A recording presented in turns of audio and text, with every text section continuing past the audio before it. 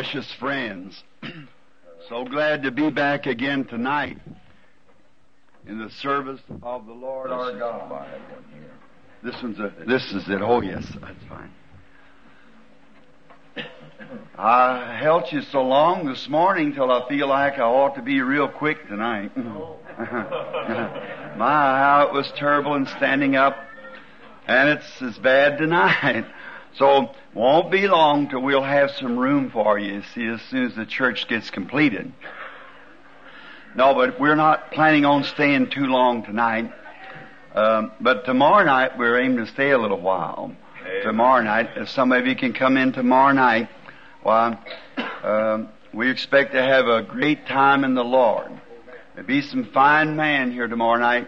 We'll, all of us having a time. I've had a request to ask you, I forgot to tell you, a lot of people here said that you're always in a rush, getting out of service, but tomorrow night you could have all the time that you wanted from 7 to 12, if you would just take it. Now that's what the audience here asked me to ask you, so now you explain it to them if you will think, sir.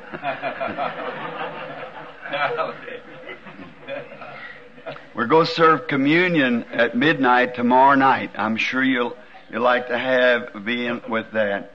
When the rest of them's hooping and hollering and shooting and drinking and so forth, we'll just bow reverently before God and take the communion and start the year out with our pledge hearts to God and dedication to Him.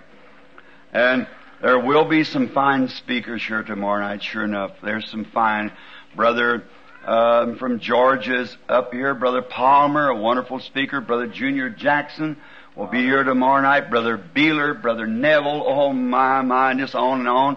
Fine man of God who will be here. Brother Wilbur Collins and all them brethren just been giving us such great messages. And maybe others will be dropping in. So we'll expect a great time tomorrow night. Now, my wife said, don't you say this. But got to say it anyhow. I'm sorry I said empire this morning instead of umpire.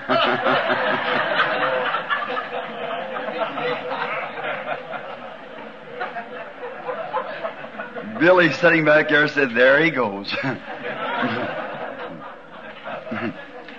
I said the empire, he has to have an empire. I meant an umpire. I'm like they said about the Dutchman, don't take me for what I say, but what I mean. Praise the Lord. I said, I think they understand me after all these years. Amen. This is 30 years I've been behind this pulpit here. 30 years in this tabernacle. You ought to be knowing me by this time, shouldn't you?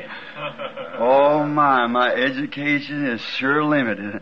But I can't talk, but I make a truthful noise to the Lord. Praise God. And brother, I believe it's Dr. Lamza of the Lamza Bible in the translation said one time I was speaking and I didn't know he was there, and he come back and was talking about the Urim and Thummim, and then he was speaking of that light, and he said, what's the matter with these people today? And he said the reason that the translators could not translate the Bible correctly, that the translators tried to translate in a high Yiddish, and Jesus spoke in a common class, just like the street people spoke. And there's a scripture over in Luke said, the common people heard him gladly. He spoke in their language. I hope that's so again.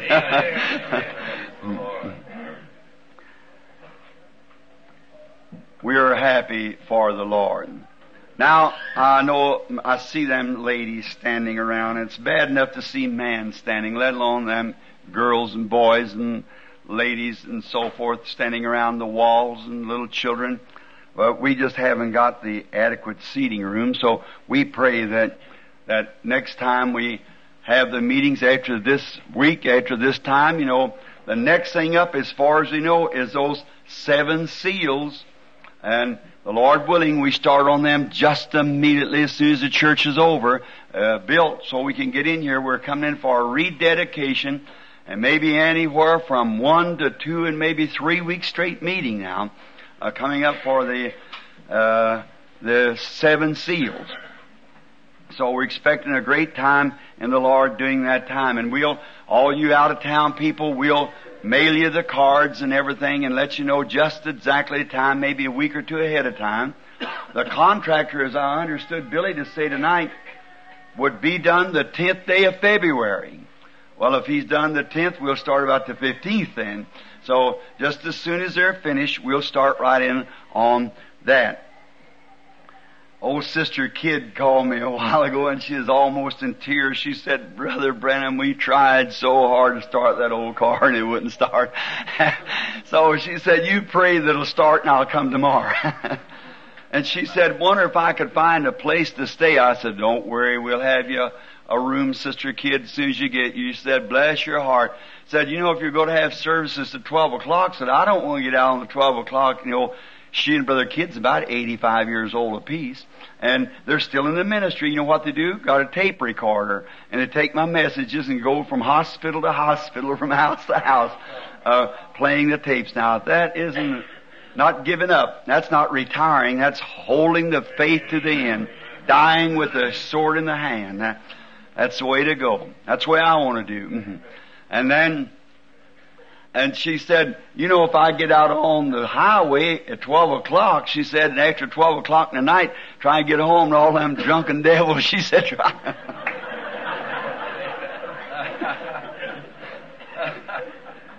Said running on their way, drinking, so them demons running around. She said, I'll be scared to death. Brother Pat, she sure is.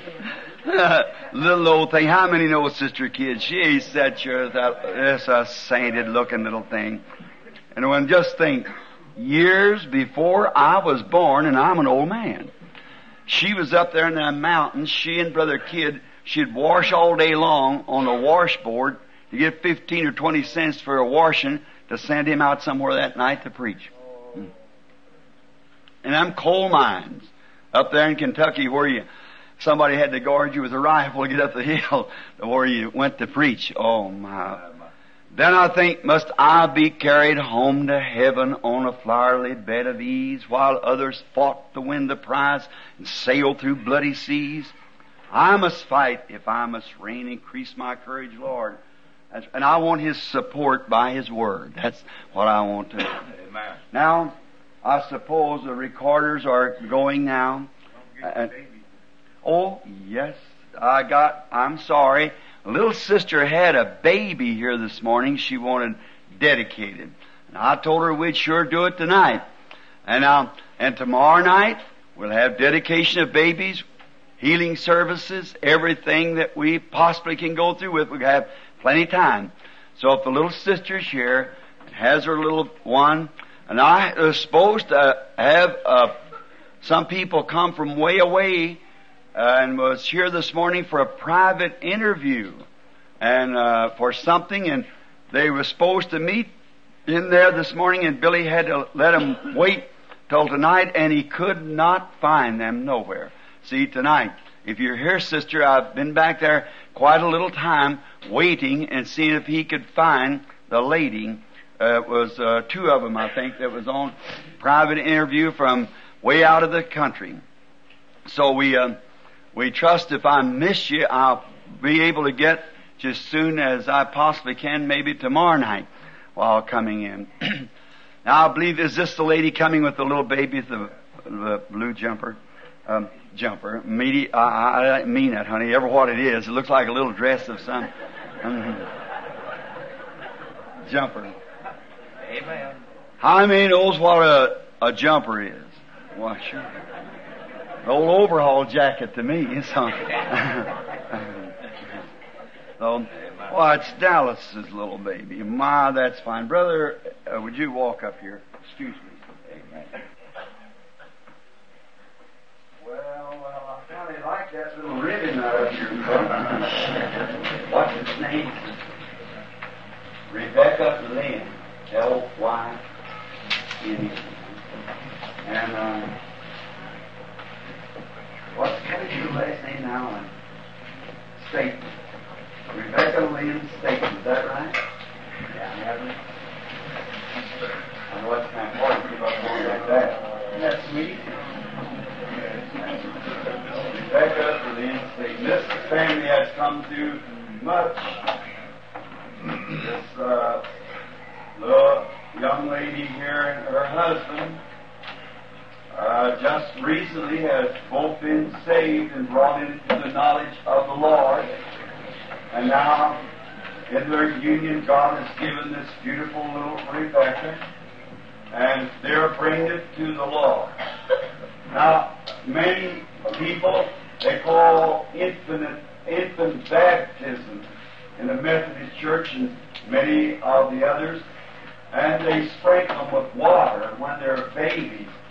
Now that's all right so far as I am concerned, but we always try to say just what the Bible says here. And in the Bible, there never was such a thing as baptizing an infant. Nowhere down in history to the early Catholic Church, as far as we know of, which was as the Nicene. So that's just a way of saying amen. You have to have the interpretation.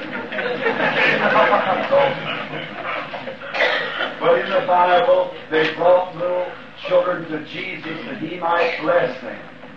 And He put His hands up on them and blessed them. And that we still continue that. Now let us bow our heads. Our Heavenly Father, this young woman and young man come tonight with this lovely little Rebecca that has been given to them in their charge to raise in the admonition of God, and they bring it tonight for presentation to the Lord. And when the mother gave from her arms to mine, then I give from my arms to you this little Rebecca. God be with her and bless her. Bless her father and mother. May they all live loyal, long lives. And if it be possible, see the coming of the Lord Jesus. Hallelujah. May this child grow in the knowledge of the Lord. And may she, if there is a tomorrow, may she be a great witness to you. Yes. Grant it, Lord. Now, if you were here on earth, these women and men would bring their children to you, but we, the ministers of the gospel, are your representatives. So we give you this baby for a life of service in your kingdom, in the name of your Son, the Lord Jesus Christ. Amen. Bless you, Lord. What a sweet little thing. May God bless you both and the baby and give you long, happy lives in service of God. I don't know whether I'm quite strong enough or not. This is all ball. What's his name? Stanley Victor Cleveland. Little Stanley. What a nice little name and what a nice little boy. Well, I guess. How about... That's about there, Stan. You're a fine boy.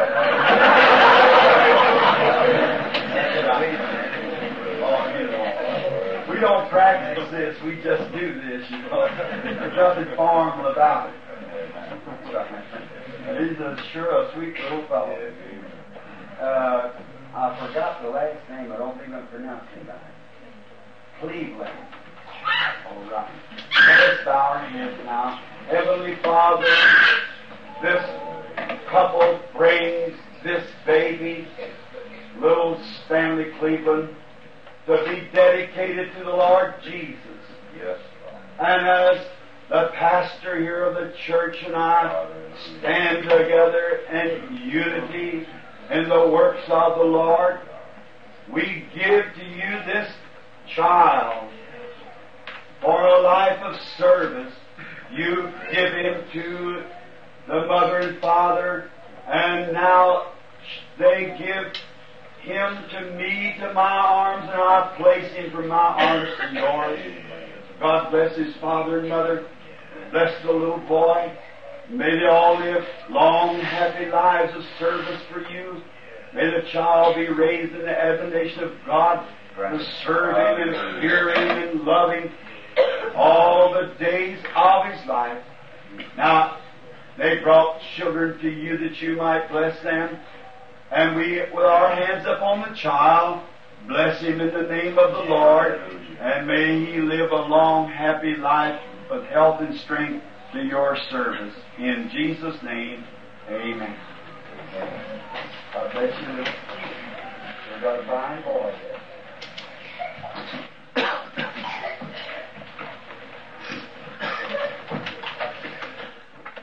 Now, I'm going to ask just a little favor of the little folks and of the teenage. And I know it's hard. You can't stand still very long because your limbs cramp. But I'm approaching something tonight that I never did before. And there's something that I'm going to speak on that I have never thought of speaking on such a thing. That's the reason this morning I did not want to place that time before the message, and I never got through talking about my absolute, and I don't think I ever will. I hope I never do. He's so wonderful.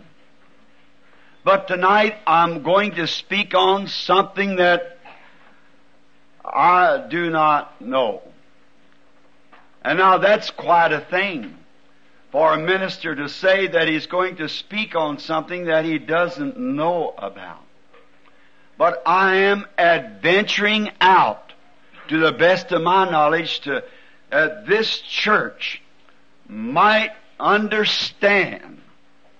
And I would not by no means hold anything back from you that's profitable.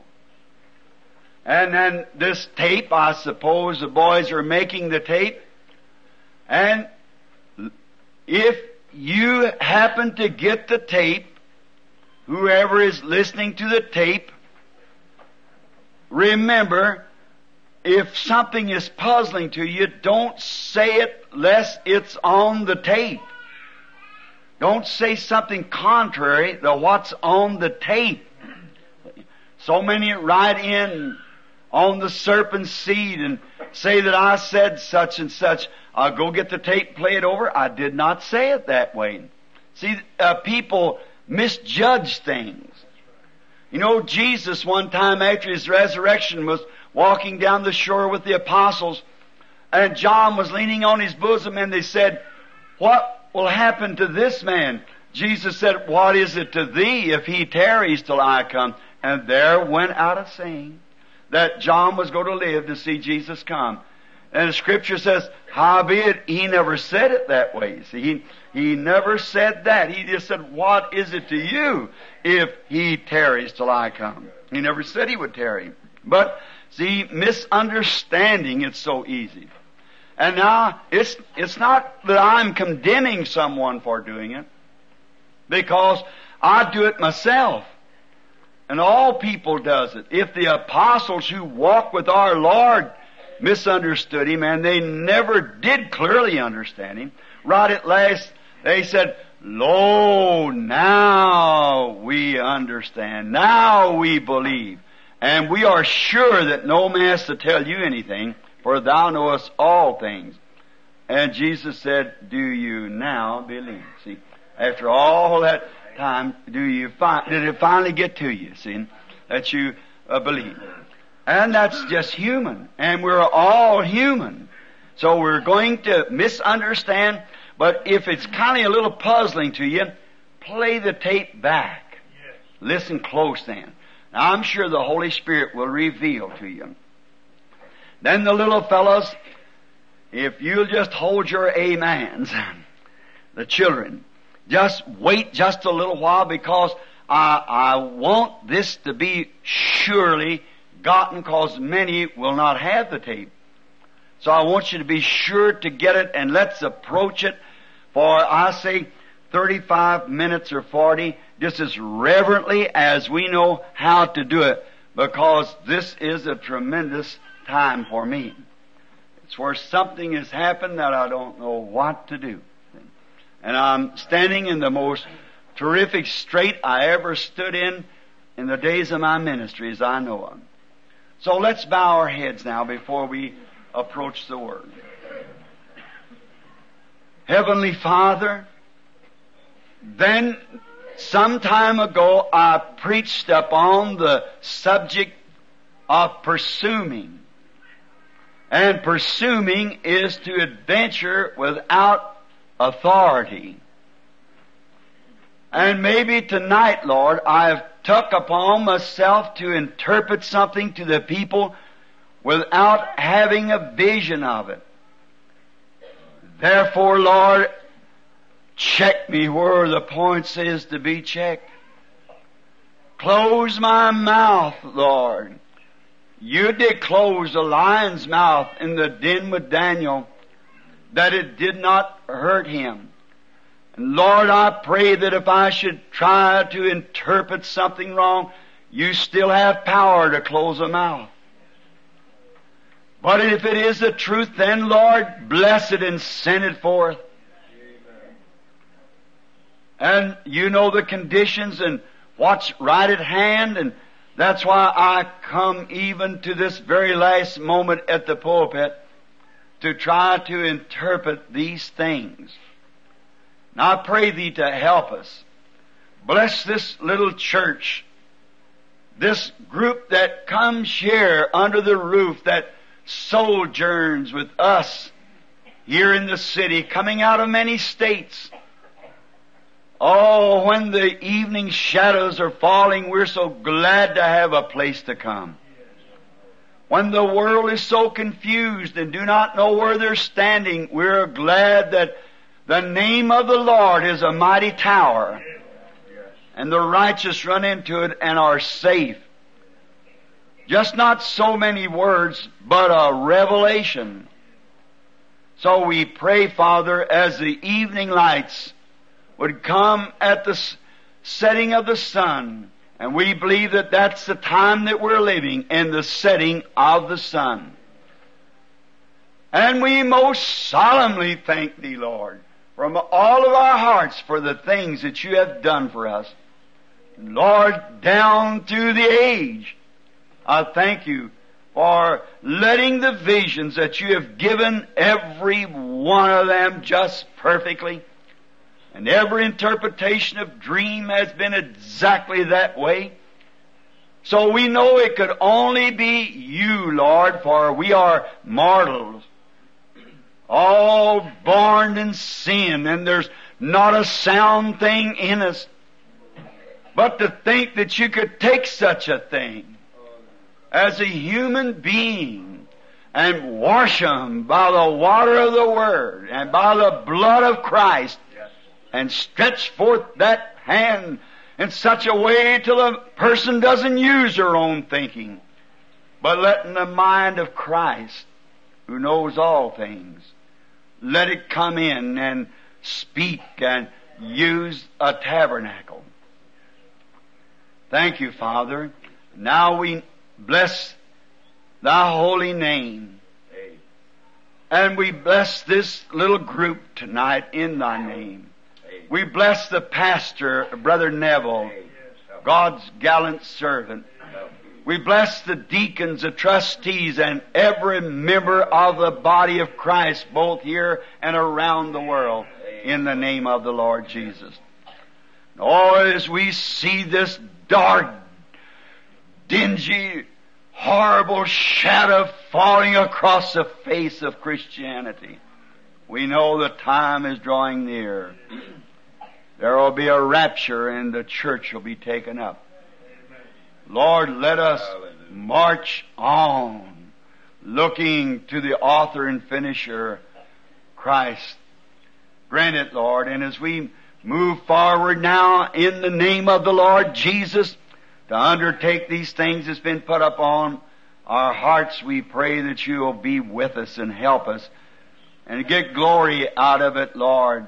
For we commit ourselves to You with Your Word in the name of Jesus Christ. Amen.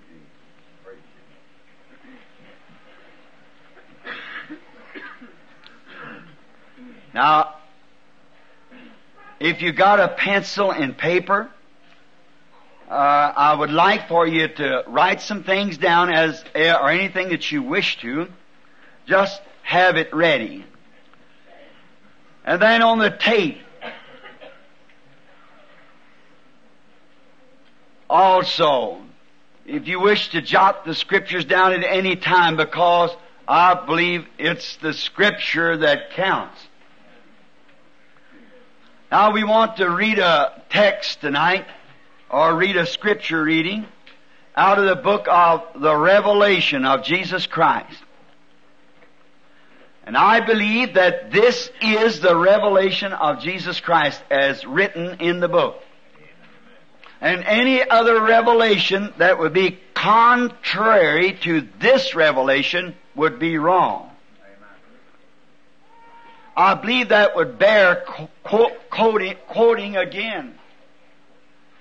Any revelation that will not fit in with this revelation and bring this revelation to light is a wrong revelation. It must be scriptural.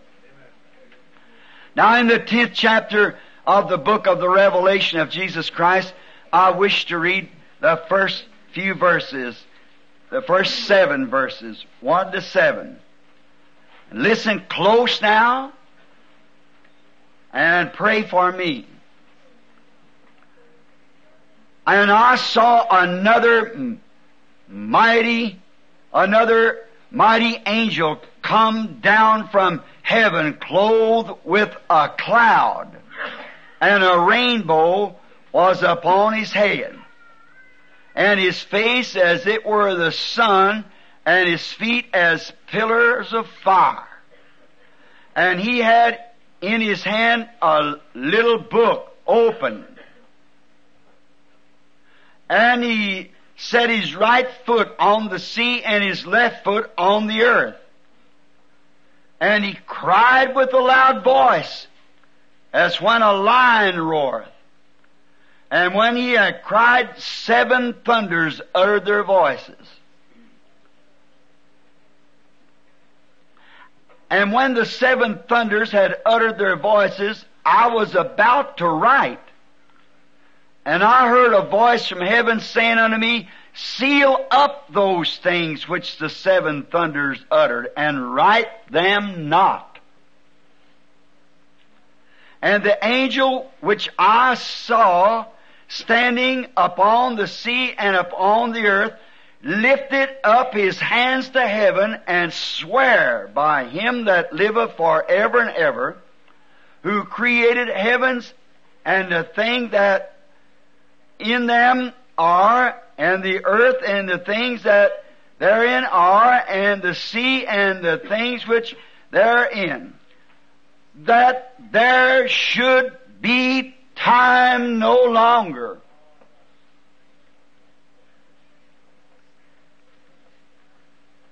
But in the days of the voice of the 7th angel, when he shall begin to sound, the mystery of God should be finished, as he has declared to his servants, the prophets. And my text, if I should call it that, tonight is this. Is this the sign of the end, sir? We all know that we're living in a glorious time for the church, but a horrible time for the unbeliever. And we're living in one of the most dangerous times of all that ever was since the world began. No prophet no apostle, never in no time ever lived in such a time as we live now. This is the end. It's written in the skies. It's written over the face of the earth. It's written in every newspaper. This is the end. If you can read the handwriting. The prophets lived in the time when the handwriting was on the wall for a nation. But we're living when the handwriting is on the wall for time. All nations, earth, everything. Time is at the end. So we must search the Scriptures to find the hour that we are living. Always a true prophet of God will go to the Scriptures. Therefore, he's absolute that it's going to be that way. In the Old Testament, when prophets said anything, there always somewhere was a prophet with the Word who stayed with the Word. He watched God for visions, and if his vision was contrary to the Word, then his vision was wrong. That's God's way of getting His Word to His people. Can you hear me way back? All right.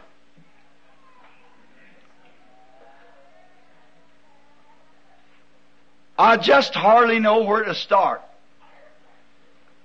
Now, it has been a great privilege to me to know that this tabernacle was my first church. It's a glorious thing.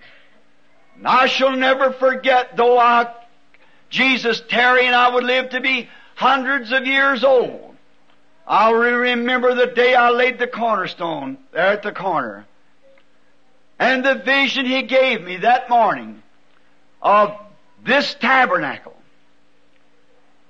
And all of you remembered. It's wrote in the books. And it's absolutely been fulfilled to the letter. Not one bit of it missed. And now,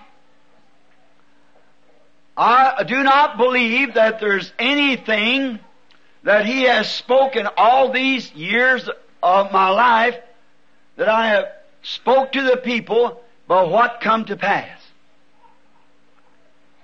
And many people has come with dreams that He's let me, by His grace, interpret for the people. And many has come with dreams and with problems that I was unable to interpret. But I haven't tried to introduce to you people a gimmick that has all the answers. I've tried to be honest and to tell you what was truth, and I could only tell you as He told me. And then, as it come to me, then I could tell you. And I want to warn you, in this day that we're living in, there's many, not saying anything against people, but when you see a person that's got the answer to everything, that's contrary to the Word. Jesus said there was many lepers in the days of Elijah, but only one was healed. In the many years, the 80 or more that Elijah lived, and one leper was healed. Many widows in the days of Elisha, but he is only sent to one. And we find out that there's many things that God does, and that He doesn't reveal to His servants, and no servant is greater than his Lord. And then God will not share His glory with nobody. He's God. And when a servant becomes a place that he tries to take the place of God, then God takes his life and moves him away somewhere or something. We must remember that. Now, in those visions and interpretations, I cannot tell the interpretation of a dream until I see exactly by vision what the dream was. And many of you know that you've told me your dream and would not even tell it all. And when I saw the dream come back to me, I turned around and told you that there's much of it you left out, and then tell you what you left out of it. You know that's right. If that's right, say amen. Amen. Amen. The things that you didn't tell me.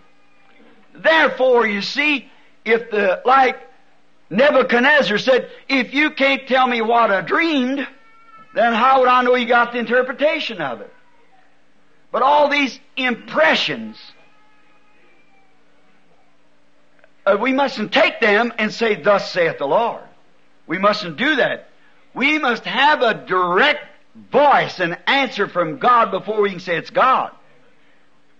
Not an impression, not a sensation. No matter how much is pulsating, you might say, I believe it could be this way. But when you speak, thus saith the Lord, it's not you. Watch on the platform. Have you ever seen it fail? Thus saith the Lord is perfect. Never has failed. And as long as it is thus saith the Lord, it can't fail. But so far He's protected me because I've waited on Him. I haven't tried to seek popularity or vainglory of man. I've tried my best to live humble and live the kind of a life that I think a Christian should live. And I haven't been able to do that within myself, but He has done it. To this day, I say that He is the one that's led me. Many things could be said this way, but it'd take too long. But all of you are aware of these things. And the only reason I had you to say amen a while ago, you people that's told me dreams, then I'd come tell you what you left out. Because this message being taped, man of all nations will hear this. And when they hear that amen, then they know there's voices there that's set under this ministry that knows better than to do anything wrong. Or to say amen to something that's wrong. Amen is so be it. It's sanctioned. Now, all my life, since I've been a little boy, there's been something that's bothered me. And I've had a very odd life. Hard to understand. Even my wife scratches her head and says, Bill, I don't believe anybody can understand you. And I said, I don't understand myself. Because I commit myself to Christ many years ago. He does the leading. I don't try to understand it. I just go where He leads. The best of my knowledge. I'm thankful for a wonderful wife and children. And for my wife and children who has confidence that I would not tell them anything wrong. That they believe. Every time you tell them anything, they hold right with it. They know it. I wouldn't tell them anything wrong. And would I tell one of God's children anything wrong then? Not willfully. No, sir. God wants His children in the right kind of training. And be honest with them and truthful with them. And He'll bless it, I believe. Now, all along down through the journey, there's been things that's happened that I couldn't understand. And one of the things that I could not understand was when I was a little boy and them visions would come up on me. And I'd see them and tell my parents the things that was going to happen. They thought I was just nervous. But the strange thing, it happened just the way it said so. You say, was that before your conversion? Yes. Gifts and callings are without repentance, the Bible said. You're born in this world for some purpose. And your repentance don't bring gifts. They are predestinated to you. Now, along the road, and when I was a little boy, my longing was, I was dissatisfied in the country I lived in. I longed somehow to go west. And I was operated on when I was shot when I was a little boy. And when I come from under the first anesthetic, I thought I was in torment. Going down, the ether had me out. And I've been gone out for 8 hours, I think. They was worrying about getting me around to myself again. They had a great operation with no penicillin, blood, both legs almost shot off with the shotgun. A little boyfriend let his gun go off. And then about 7 months later, I took another anesthetic. And when I come from under that anesthetic, I thought I was standing out on the western prairies. And a great golden cross in the sky, and the glory of God shining down off of it, me standing there like this. When the light, which you see on the picture tonight, that's been proven to be a supernatural being by scientific research. To me, it was the same light that struck down St. Paul. It is the same light that led the children of Israel by night. Did you notice here this angel? He was clothed in a cloud. He was a cloud by day. Now, that same light has, to people not understanding, first thought that it was wrong, that I was just saying that. But the Holy Spirit happened to hide the scientific instruments and the people there for a vindication and took the picture of it several times. I said, I see a person shadowed to death. Black shadow over him. A few weeks ago when I was in a city, and when we were preaching, you're not supposed to take pictures, while they're preaching. And when, same thing was when that was took. But someone had a camera. And I said to a lady sitting out there, a stranger, I was in Southern Pines. I said, there is a shadow over this Miss so-and-so, a lady that I've never seen in my life. You just come from the doctor in 2 cancers, one on each breast, and you're given up. You are shadowed with a black hood to death. And something said to a sister sitting by who had a flash camera, said, take the picture. And she didn't want to do it. Yet, take the picture. And she still refrained. And then again it come and she grabbed the picture and shot the picture, and there it is. Scientifically, it's on the bulletin board. Black hooded shadow. Then, when the woman believed and prayer was made, a picture shot right straight back behind it, clear. I said, the shadow has gone. The lady lives by the grace of God. Do you see what I mean? If you tell the truth, you may be laughed at for a while. You may be misunderstood for a while. But God will vindicate that it is the truth if you'll just stay with it. Just hold on. Might take years, but like in Abraham and others, but He'll always make it the truth. When that angel there, and I suppose, besides my wife, there's people here tonight from 30 years ago that was standing close when that come down. Is there anybody in the audience now that was there when the angel of the Lord that come down on the river the first time before people? Raise up your hands. Yes, there they are. Now, I see Miss Wilson raised up her hand. She was standing there. My wife there, she was there. And I don't know who some of the rest of them is. They were standing on the bank here before many, many people when I was baptizing at 2 o'clock in the afternoon. And right out of the brassy skies where they hadn't been rained for weeks, here He come with a roar. Instead of John the Baptist was sent forth to forerun the first coming of Christ, you're sent forth with a message to forerun the second coming of Christ. Hallelujah. Many men from businessmen in the city was standing on the bank, asked me what it meant. I said, that wasn't for me, it's for you, I believe. Mm-hmm. On it went. And when that angel left, if you remember, he went westward as he went up.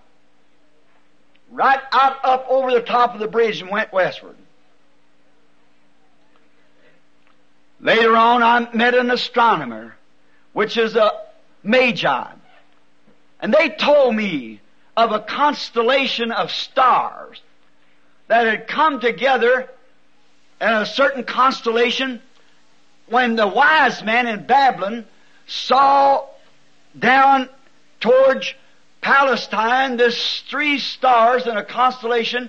You've heard me tell it many times. Do you know that's proven these last couple of weeks to be the truth? Amen. Brother Stockman, you have a paper with you tonight, everywhere you are. It's in the paper, a sheet of a Sunday paper, December the 9th, that a reporter went over there and they've dug up all these things, and we're actually living now, proven that this year coming up is 1970. 7 years out of date by dug up rocks and prove that it's wrong. It's later than you think. Amen. I didn't see Brother Fred somehow. Brother Sothman, are you here? Do you have the paper with you, Brother Sothman? He has the paper. Maybe tomorrow night I'll have you read it. We haven't got time tonight. So you can see and watch exactly those magi's, Jewish magi's up in Babylon studying the stars, saw those stars fall into their constellation, and when he did, they knew that Messiah was on earth. And here they come into Jerusalem singing, 2 years' journey, where is he that's born King of the Jews? Up and down the streets they went, and why, Israel laughed at them. These bunch of fanatics. They never know nothing about it. But the Messiah was on earth. And now, you know the rest of the story, what they said. Now, we'll read that tomorrow night. Now, coming to this, that the visions don't fail because they're from God. And all along the journey, there's been something pulling me, tugging at me. Then when that Magi told me these things, when I was just a boy game warden, or before that I believe it was, about these things, and it scared me. Because I was afraid of what the Magi was. But later on I found out that the Magi's of the Bible was right, because God declares it in heaven before He declares it on earth. Watching those heavenly bodies. God's no respecter of person of all nations, said Peter. Now, but those who fear Him in all nations, God accepts. And we find, then I tried to give the thought up. But it'd take hours to go in. How the consulate moved that way. But I was scared of it. This Magi said to me, you'll never be successful in the East. Said you were born under a sign. And said, that sign, that constellation, when they crossed way out in there the day of your birth, they were hanging westward. And you must go westward. I said, forget it. I had nothing to do with it. And all along, still that didn't take it out of my heart. Then when I was up there that night about these visions, I couldn't understand. My Baptist brethren told me that was of the devil. And then when that angel appeared, he absolutely thrown it into the Scripture. And said as it was then, when the priests were arguing about things, not knowing nothing about what kind of coats they should wear and clothes and everything, and arguing about their differences, the Magi was following the star to Christ. When the preachers said that Jesus was an impostor of Beelzebub, a devil raised up and said, we know who you are, the Holy One of God. Why are you coming to torment us before the time? Amen. When Paul and Silas came down preaching the gospel of little fortune tellers sitting on the street, and the preachers of that country said, these men are imposters. They tear up our churches and so forth, turning the world upside down with their corruption. But what happened? That little Magi, that little fortune teller said, these are men of God that tell us a way of life. And Paul rebuked that spirit in her. He didn't need any help to testify who he was. Jesus always told them to hold their peace. But it goes to show that sometimes devils knows more about the things of God than preachers does. They become so ecclesiastical bound. That was so in the Bible. And God doesn't change. One day, coming down 5 years ago from Brother Norman's, I was driving down the road. And I just had a meeting up there. And the Lord God appeared to me in a vision.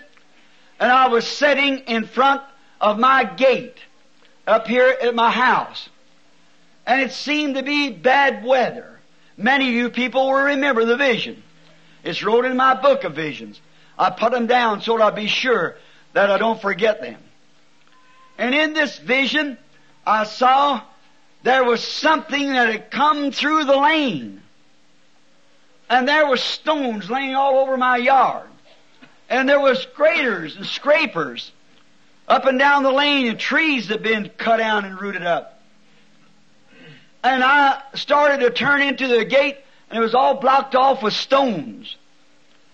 And I got out to say to the man, "Why this?" And he got very hostile. Shoved me backwards and said, "That's the way with you preachers." I said, "I only ask you, why do you do this? You're coming over on my side of the street. Why did you do this?" And he just almost slapped me and shoved me back. And I thought, I'm just going to tell him that he doesn't know what he's talking about. And a voice spoke, said, "Don't do that. You are a minister." And I said, "Very well." And I turned around.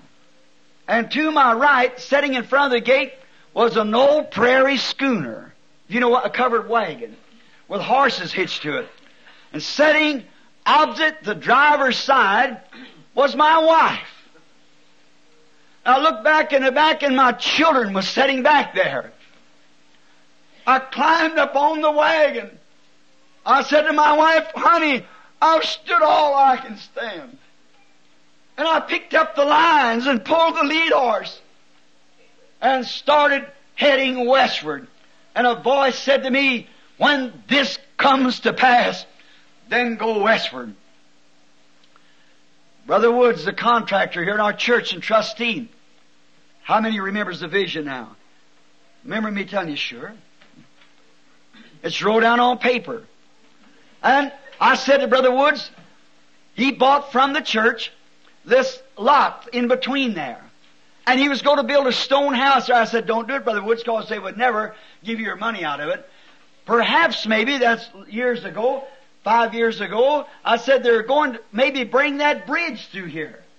And them stones were probably my basement bursted up. And my walks and things laying out here, instead of being stones, it was hunks of concrete. And then they were going to put that down here because they said in the paper that's what they were trying to do. Well, he did not build it. Finally, they decided about a year later or two they was going to bring it through down this way. So that settled it, so I just forgot it. And let it go. Now the strange thing happened. About a year ago, I was having services one night down at Brother Junior Jackson, sitting right here, a Methodist minister that's received the Holy Ghost and been baptized into the name of Jesus Christ. It's pastoring one of our sister churches. Just to show you how God deals with this people. I say this with all my heart. I don't know of any congregation in the entire world, a congregation together any more where I believe the Spirit of God is than in this congregation. They've got their differences. They're sure not up to where they should be, none of us. But they're as close as anybody else that I know of. Now I'll show you, knowing what was going to happen. Brother Jackson dreamed a dream. He couldn't get away from it. And I was leaving his church and he just couldn't stand it. How long ago has it been, Brother Jackson? I had the dream in February of 61, Brother. February of 61. He had the dream. And he come to me and he said, something is on my heart I must tell you, Brother Branham. I said, go on, Brother Jackson. And he said, I dreamed a dream, and there it was. I just sat still, and I listened and watched. He said, I dreamed that there was a great big hill, like out in a field, where bluegrass or something was. And said, up on top of this hill, where the water had washed away the soil, there was a top rock up on top of the hill. Like the top of the mountain. It was rock, no grass. And where the water had washed down, it had cut some kind of readings on these stones. And you were standing there interpreting this reading on these stones. And said, all of us. And here's the way he put it. Said, the brethren from Georgia and from all around, we were all standing together, listening to you interpret that mysterious writing on those stones, that mountain. And said, then you picked up something like from the air, something like a wrecking bar, or a crowbar, wasn't it, brother? Something like that, a wrecking bar, real sharp, and said, how you done it, I don't know. And said, you struck the top of that mountain, ripped it around, and lifted the cap of it off. It's in the shape of a pyramid. And you ripped the top of it off. Now that was months and months and months before the pyramid message was preached. And said, beneath that was white stone, granite. And you said the sun or the light has never shined on this before. Look in on this. What's this? And that's right. Because in the formation of the world was formed before there was light. We all know that. God moved upon the water, and then in the beginning He spoke for light. And naturally, down under there in the age that formation was, that light had never come upon that stone. And He said, look upon this, light has never come upon it before. And when all of them got up and I told them to watch that, and all of them come up to look in. But he said, while they were looking in, he looked out of the corner of his eye, I believe it was, and watched me. I slipped off to one side and started going towards the west, towards the setting of the sun, coming up a hill, going down a hill, coming up a hill, going down a hill, getting smaller and smaller, and went all the way out of sight. And he said then, when I did that, he said then, the brethren turned around after a while and said, did he vanish? Where did he go? And said, some took out that way, some took one way, and some another, but a very few stayed and looked on to what I had told them. Now, notice the interpretation of the dream, which I never told him one thing, or none of these did I tell any of them. But I said, yes, and my heart's shaking. I was watching. Now, the mysterious writing, wait, I'll just leave it for a little bit. Not long ago, Brother Beeler's usually with us. Are you here, Brother Beeler? Yes, back here. Billy said, Brother Beeler's all tore up. He had a strange dream. I went to Brother Beeler, and he said, down at his house one night when I was going on some calls, and he said, Brother Branham, I had a strange dream. Said, I dreamed that I was going down a stream of water towards the west. And there was a road on the left side, and I was on the left side going westward on the road, seeming like hunting for cattle.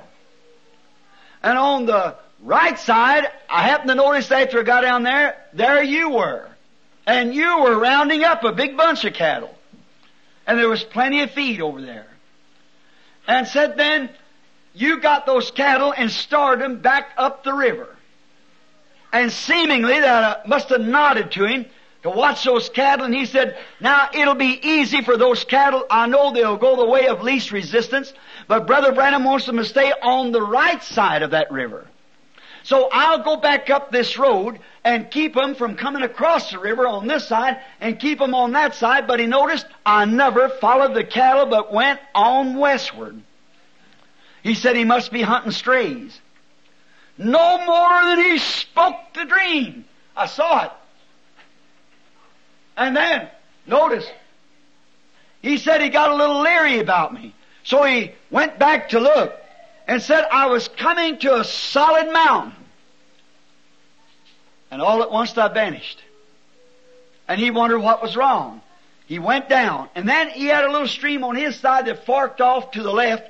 I think that's right, Brother Beeler. Yeah. And he noticed and over on my side was a terrific falls. And then he thought I could have got in those falls. And perished.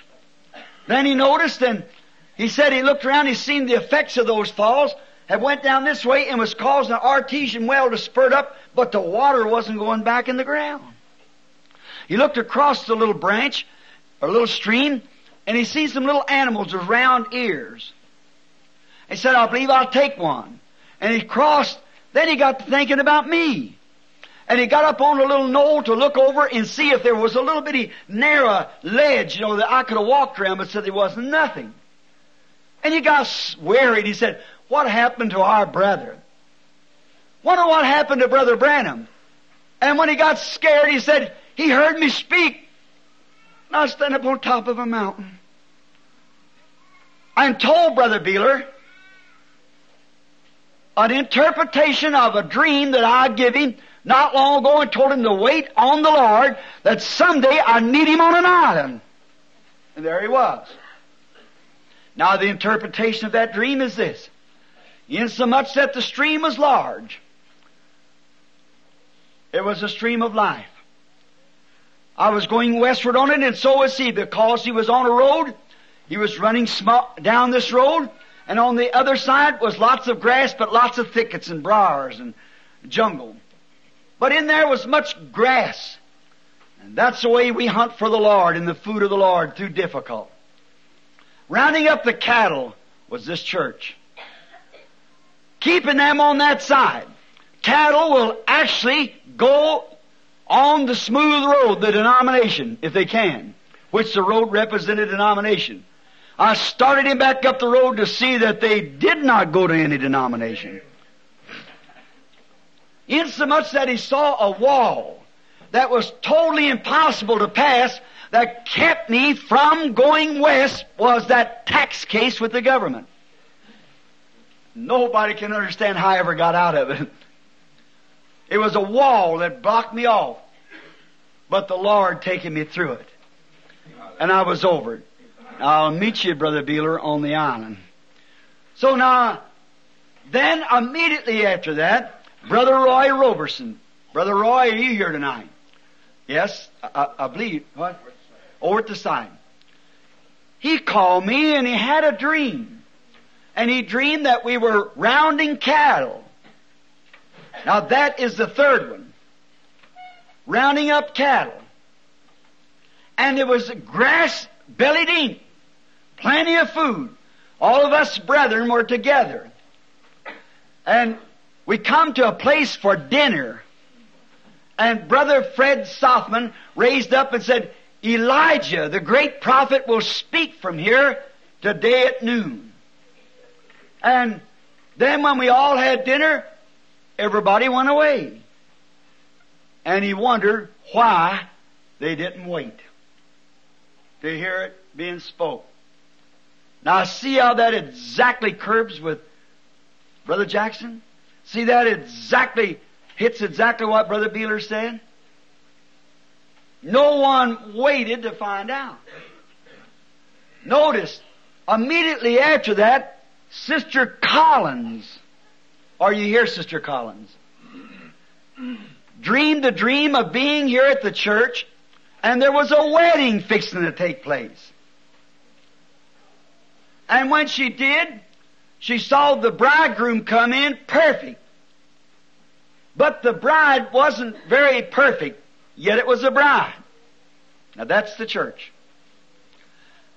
And there was like a communion or a service going on here, like a dinner being set.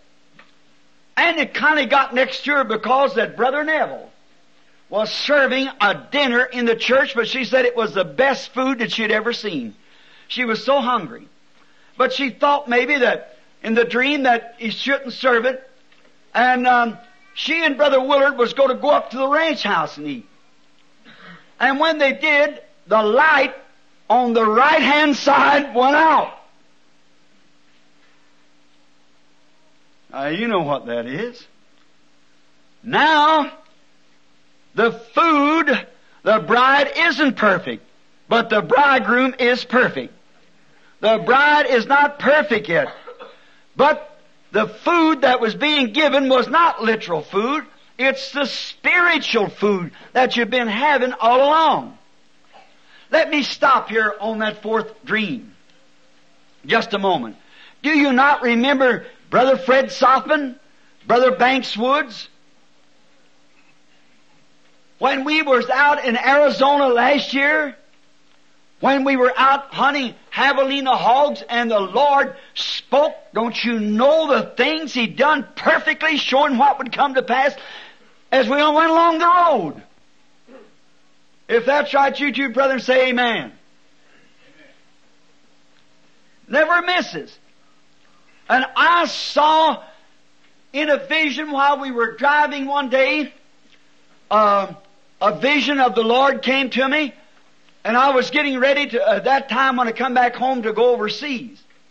And when I went overseas, well, I saw on the ship, or side of a sea, where the ships went out.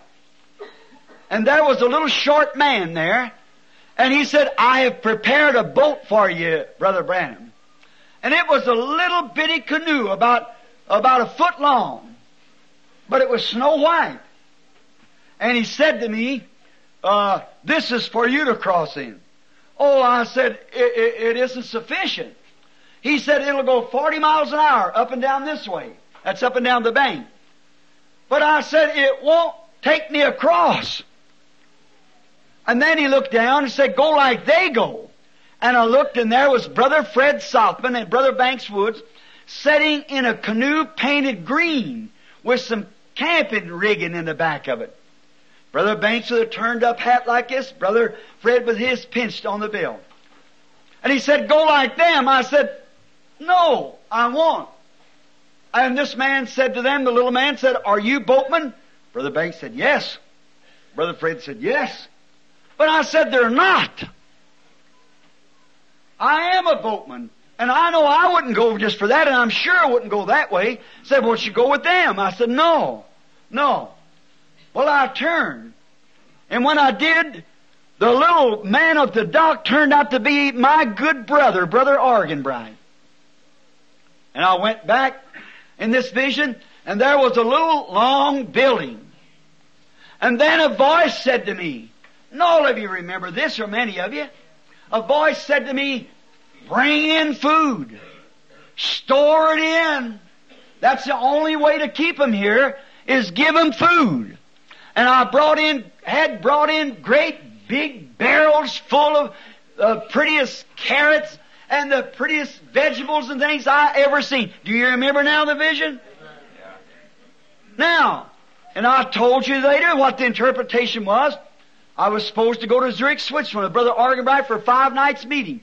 I told the brethren before it happened, I will not go. And I was down with Brother Welch Evans down there when it give the interpretation. One night I believe Brother Welch come and got me. We was going on a fishing trip and said Brother Arganbright was calling me. I said, all right, here it is. They're going to pup me off.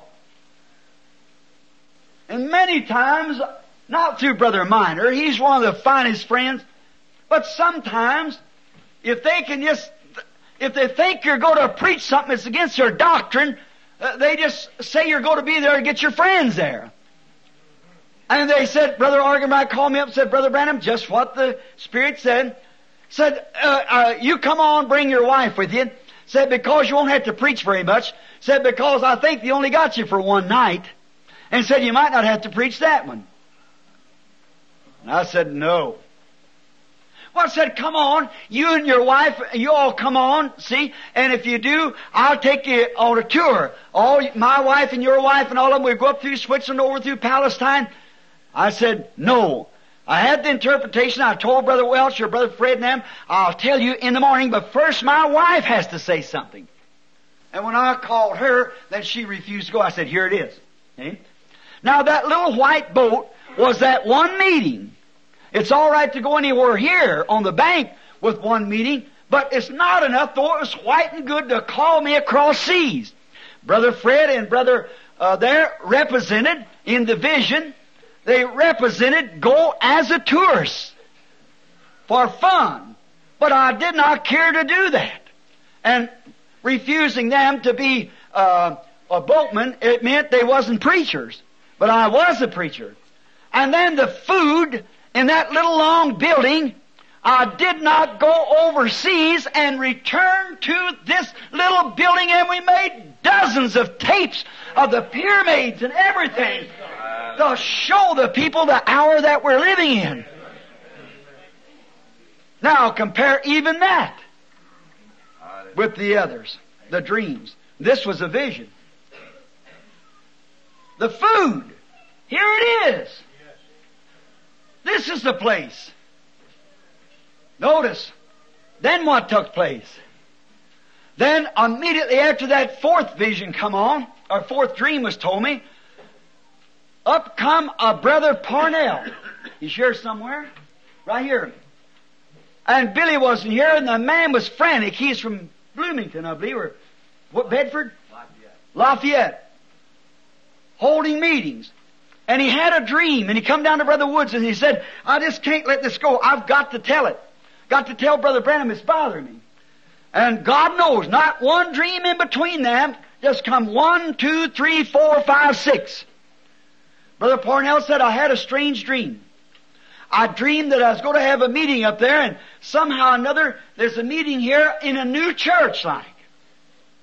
And said this new church had come out, that he wondered why there wasn't cooperating between the two, or something on that way, and said he was standing here, thought, well, I've been in here, I'll just wait, and I'll stand the service. And said a man come through the building with a brown suit on and a book, I think he's writing.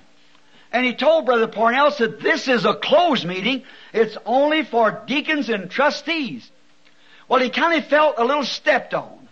So he went out the door of the new church, the church that had been erected, or this one repaired, fixed over. And when he went outside, it was snowing, bad weather, wintertime. And none of these people know nothing about this. And when he went out the door, I was standing there looking westward. Now I said, don't feel stepped on, Brother Parnell. I'll direct you what you should do. And Brother Parnell and any of the rest of them know I never told them no interpretation. It's right now. Yet seeing it when they would speak it. Did you notice how quick I got out of there, Brother Parnell? They keep from having to tell you. And went on up, never said nothing to Brother Woods or nobody else. Nobody. Just left it. Because I wanted to see what it was leading to. Have you heard me say lately, I'm bothered? That's what it was. And then, Brother Parnell, he said that I said to him, Brother Parnell, start. And the first place you'll come to will be Zipporah. Zipporah. Which means hyphen or stop or something. I said, don't stay there. Then go next and you'll find an old woman. And then don't stop there. Go again, you'll find a real old woman. Don't stop there.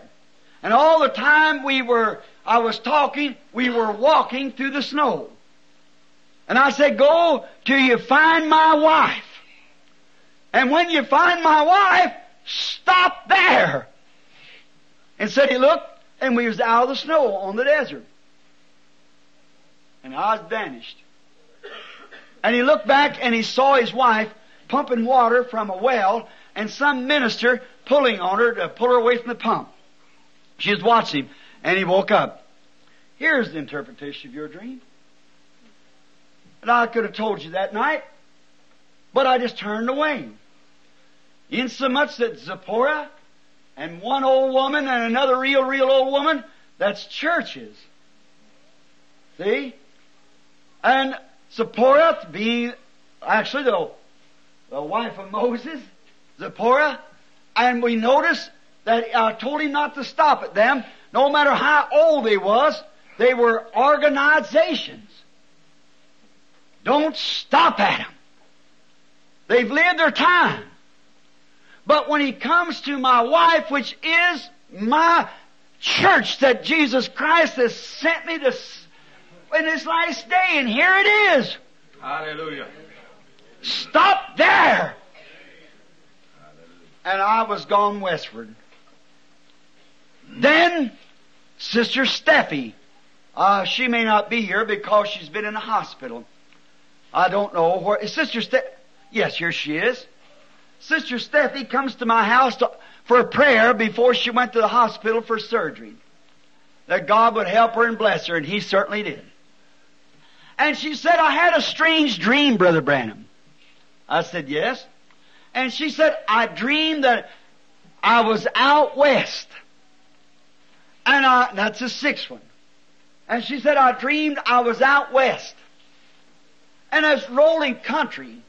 And when I looked, standing up on a hill, there was a real old man with long white beards, and what hair he had was grown down across his face, and he had a white wraparound, something garment, said the wind was blowing it. I think that's right, Sister Steffi, like that. And said, I kept drawing closer. He was standing up on top of a mountain, watching eastward. And said, I wondered, who is this old man? And she moved closer. And when she got closer, she recognized who it was. It was the immortal Elijah, the prophet, standing up there watching the east. She said, I must see him. She had a need. And she ran up the hill and fell down there to speak to him in the name of Elijah, and said when she spoke, she heard a voice that, what do you want, Sister Steffi? And it was me.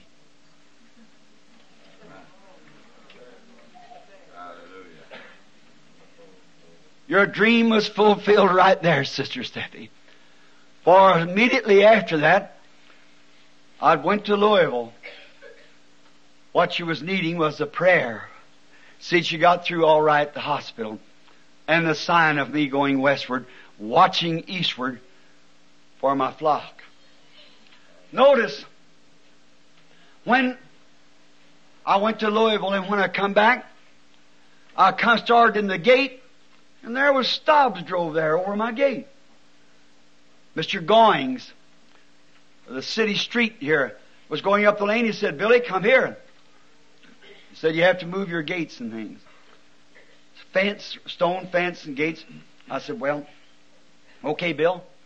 I said, I'll do it. When? He said, I'll tell you. I'll let you know when. I said, right first of the year they're going to start doing it. I said, all right. So I started to go back in the house, and wife said, I've got to go to the grocery right quick. And I went down the lane, and a boy, Raymond King, which is a city engineer. I always called him Mud Ear, because when we was little kids swimming together, he hit a guy in the ear with a lump of mud, and we always called him Mud Ear. He lives right down the lane from me, about second door below by the woods. And so I said, Mud, come here a minute. He said, all right, Billy. And they come over there. I said, that stake that you drove down, he said, Billy, they're going to take the whole thing in.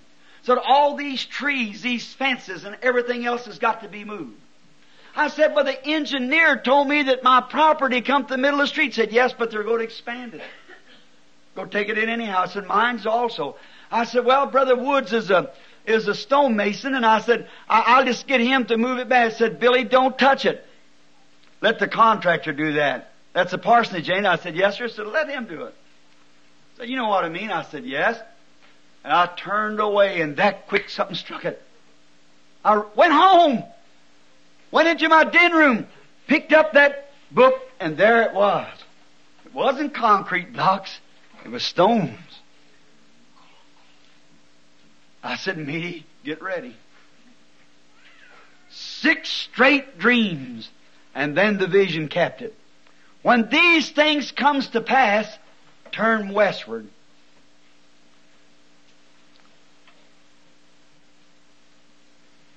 I call Tucson. Brother Norman has got a place. I don't know where I'm going. I don't know what to do. I'm standing, I don't know what to do. I'm leaving a home I don't have to pay rent on. My wages is $100 a week. And I almost have to pay $100 a month for a house. I'm right here with my brothers and sisters where I'm loved. And I'm going, I don't know where. I don't know why. I can't tell you why. But there's only one thing I know, is follow what He says do.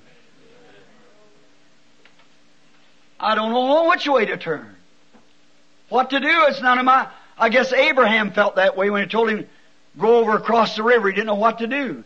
But sojourn. Separate himself. I didn't know what to do.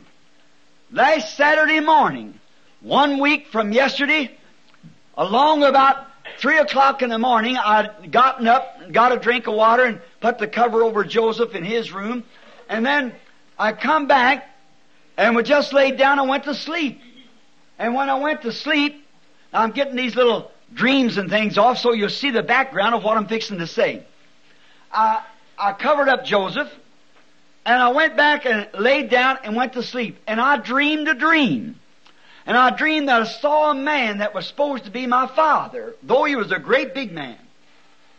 And I saw a woman that was supposed to be my mother, only she didn't look like my mother.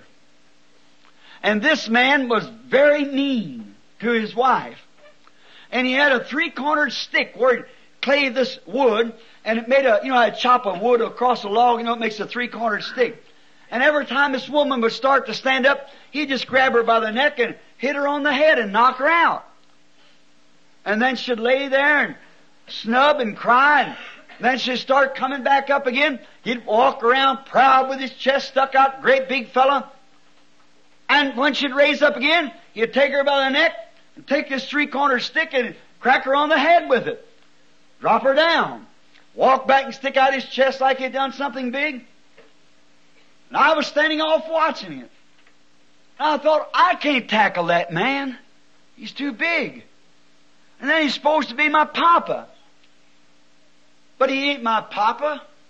And I said, he ain't got no business treating that woman like that. And I got kind of a little bit upset with him.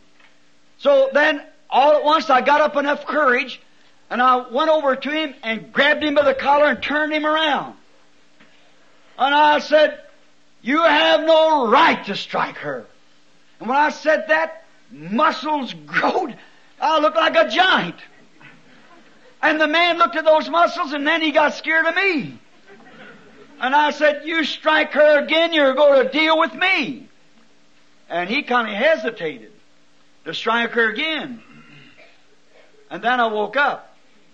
And I laid there a little while. I thought, what is that? Strange, I dream about that woman. And just in a moment, here he comes. I got the interpretation. The woman represents the church of the world today. All the world. I was born right in this mess, and here I am. She's supposed to be kind of a mother of, if she was a mother of harlot, but yet I was born right into it. And her husband is the denominations that rule her. The 3-cornered stick that she had is that triune baptism in false names, that every time she starts to rise up the congregation to accept it, he whacks her down with it. And of course, him being so big, I turned around and was a little afraid of him, and then I dashed into him anyhow, and the muscles was faith muscles. That made me think, if God's with me and can give me muscles, let me stand up for her. Quit striking her. Must have been 10 o'clock in the day when my wife was trying to get into the room. And it happened. I went into a vision that morning, and I somehow, now remember, it was not a dream. There's difference between dreams and visions. Dreams is when you go to sleep. Visions when you don't go to sleep. We're born that way. An ordinary human being, when he dreams, it's in his subconscious. And his subconscious is way away from him. His senses is active as long as he's in his first conscience. In this conscience, you're normal. You see, taste, feel, smell, hear. But when you're in your subconscious asleep, you don't neither see, taste, feel, smell, or hear. But there's something when you dream that you return back to this conscience. There's a memory that you remember something that you dreamed about years ago. An ordinary human being is that way. But when God predestinates something, this subconscious is not way away from here to the seer, but both consciences is right together. And the seer in a vision doesn't go to sleep. He's still in his senses and sees it. I was explaining that for some doctors the other day. They raised up and said, marvelous, never even thought of such a thing. When I was taking a wave test, they said they'd never seen anything like that. See? Well, said, there's something happens to you. And I told him, he said, that's it exactly. See? The two consciences sit right close together. It's nothing I could do, and it don't make me more than anybody else. It's just God made it that way. You don't go to sleep. You're right here just like asleep. You're standing here looking right like this, and all of you seen it around the world. You don't go to sleep standing here on a platform talking to people. You hear me go into visions and come back when I'm riding in a car with you anywhere else and tell you things that's going to happen and never fails. Never has. Has anybody ever seen it fail? No, sir. It can't fail. It won't fail as long as it's God. Notice, right on the platform, thousands before, tens of thousands of people. Even in other languages that I can't even speak, still it don't fail. See? It's God.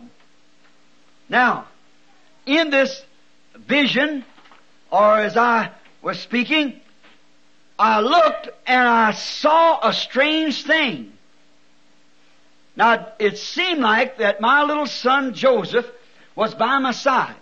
Now, I was talking to him. Now, if you'll watch the vision real close, you'll see why Joseph was standing there. And I looked, and there was a big bush. And on this bush, in a constellation of birds, little bitty birds, about a half-inch long and a half-inch high. They were little veterans.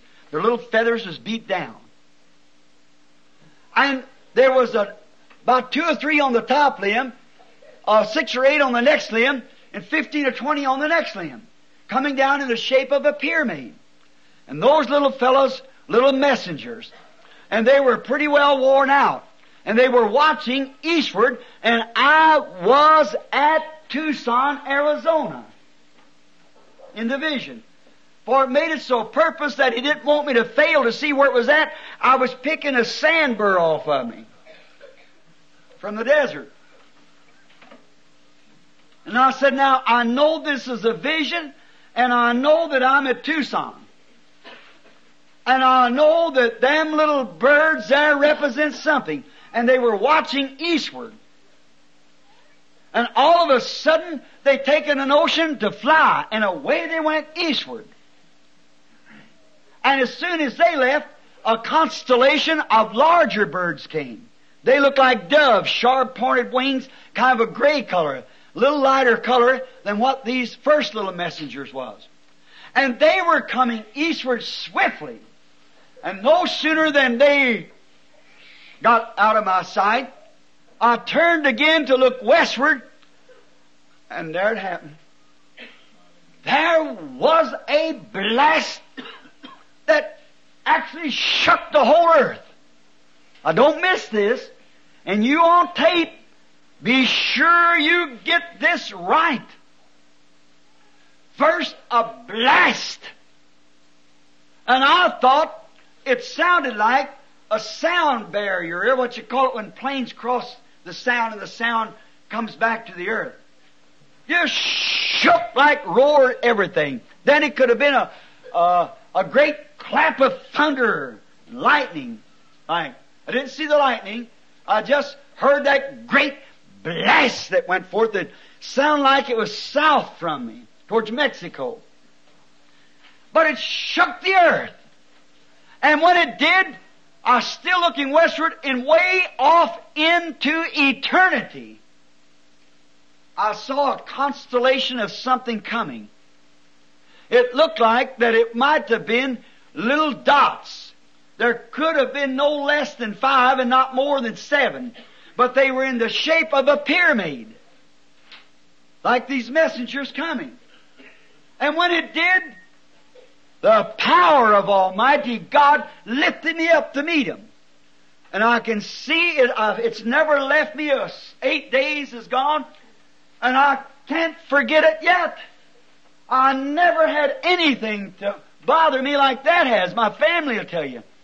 I could see those angels, those shaped back wings, traveling faster than sound could travel. They come from eternity in a split like the twinkling of an eye. Not enough to bat your eye, just a twinkle. They were there. I didn't have time to count. I didn't have time no more than just look. Mighty ones, great, powerful angels, snow white, wings setting heads, and they were. And when it did, I was caught up into this pyramid of constellations. And I thought, now, this is it. I was numbed all over. And I said, oh my, this means that there will be a blast that will kill me. I'm at the end of my road now. I mustn't tell my people when this vision leaves. I don't want them to know about it. But the Heavenly Father has let me know now that my time is finished. Now I won't tell my family so they're worried about me. Because He's fixing to go and these angels has come for me. And I'll be killed pretty soon now in some kind of an explosion. Then it came to me while I was in this consolation. No, that isn't it. If it would have killed you, it would have killed Joseph. And I could hear Joseph calling me.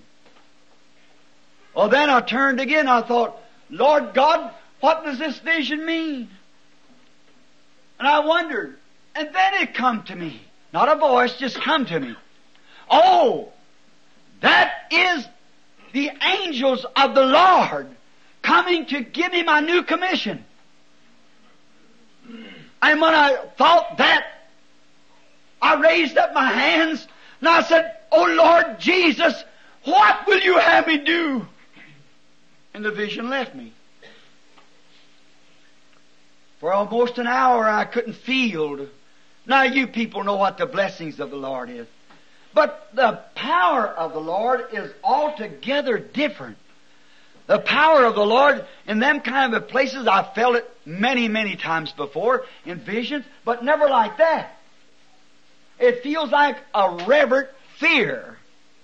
I was so scared till I was paralyzed in the presence of these beings. I tell the truth. As Paul said, I lie not. You never caught me saying anything wrong about something like that. Hallelujah. Something's fixing to happen. Amen. Then, after a while, I said, Lord Jesus, if I'm going to be killed, let me know so I won't tell my people about this. But if it's something else, let me know. Nothing answered. After the Spirit left me for about a half hour, I guess, or more, I said, Lord, if it is then that I am going to be killed and you're finished with me on earth and I'm going to be taken home now, which if that's it, that's fine, that's all right. So I said, if it is, let me know, send your power back on me again. Then I'll know not to tell my people or anybody about it because you're fixing to come catch me away. And nothing happened. I waited a while. Then I said, Lord Jesus, if it did not mean that, and it means that you've got something for me to do and it'll be revealed to me later, then send your power. And it almost took me from the room. I found myself somewhere over a corner. I could hear my wife somewhere trying to shake a door. The door in the bedroom was locked. And I had a Bible open. And it was reading, I don't know, but it was in I believe Romans, the 9th chapter, the last verse. Behold, I lay in Zion a cornerstone, a stumbling stone, a precious cornerstone, and whosoever believeth on him shall not be ashamed. Now I thought it was strange I'd be reading that. Spirit's still packing me in the room. I closed up the Bible and stood there. I went over to the windows about 10 o'clock in the day or better.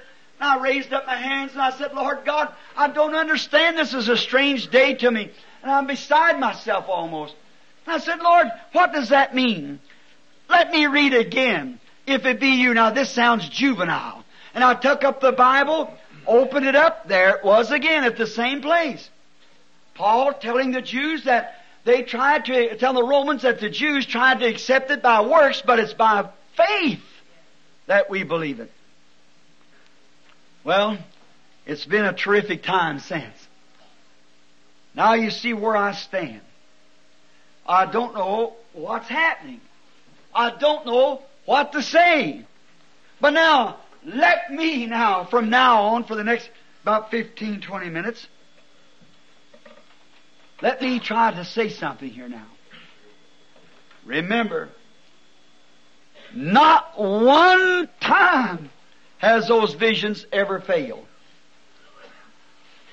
Now, I'm going to take the Scriptures for a moment. If you notice, in Revelations, the 10th chapter, now let me say this. If the vision is scriptural, it can only be interpreted by the Scripture. And then I want you to put this together, and now you present and you on tape, be sure you say this the way I say it, because it could be mighty easy misunderstood. Are you in a hurry? No. Or just, I thank you for being so quiet. Nice. Now the 7th angel. Now, sirs, as I entitle this, is this the sign of the end time? Where are we living? What time of day is it? As a weary wrestler through the night, raising and turning on the clock to look to see what it is. Turning up the light. My prayer is, God, let us turn on the light. I'm standing in an awful place, if you but knew it. Remember, I tell you in the name of the Lord, I've told you the truth. And something's fixing to happen. I don't know. Now you on tape get that? I don't know. I'm going to try. What come to me yesterday sitting in my den room. I don't say that this is truth.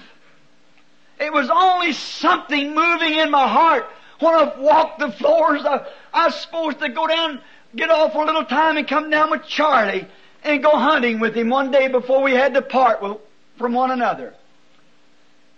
Let me say that because that I am going west, it isn't that I'm leaving this tabernacle.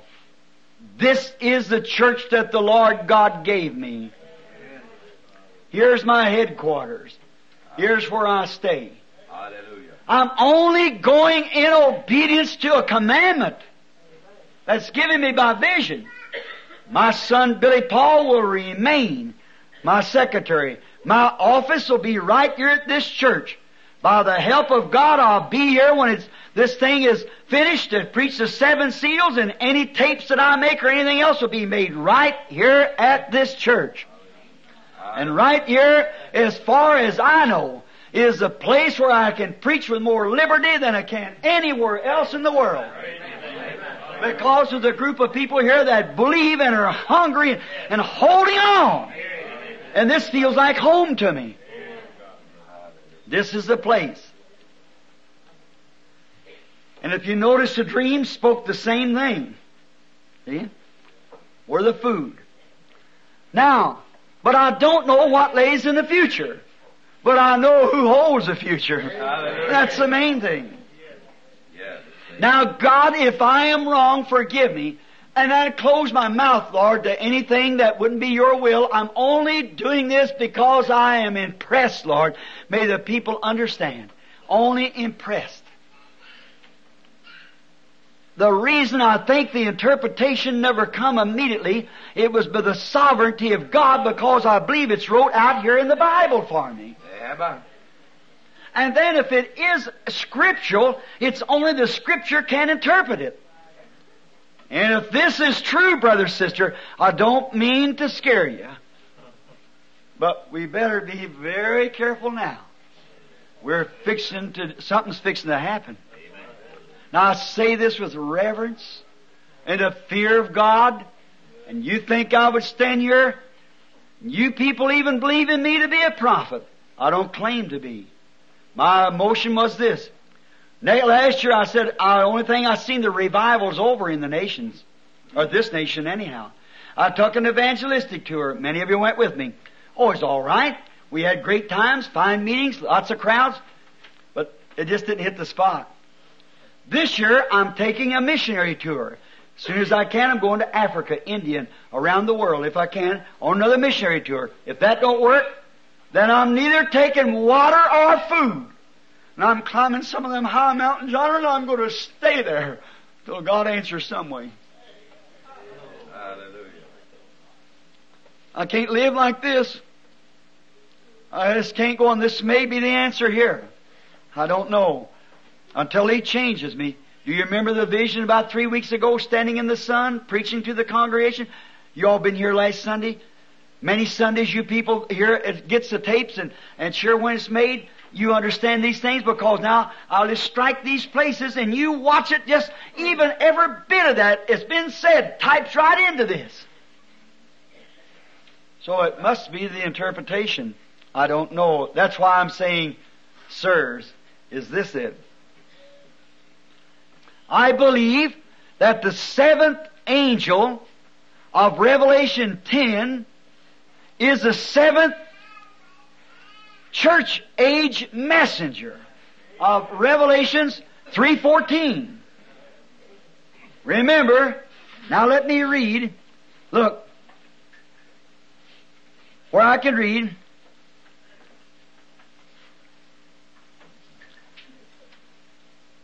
Now, this was the seventh angel, but in the days of the voice of the seventh angel, seventh verse, when he shall begin to sound, the mystery of God should be finished, as He has declared to His servants, the prophets.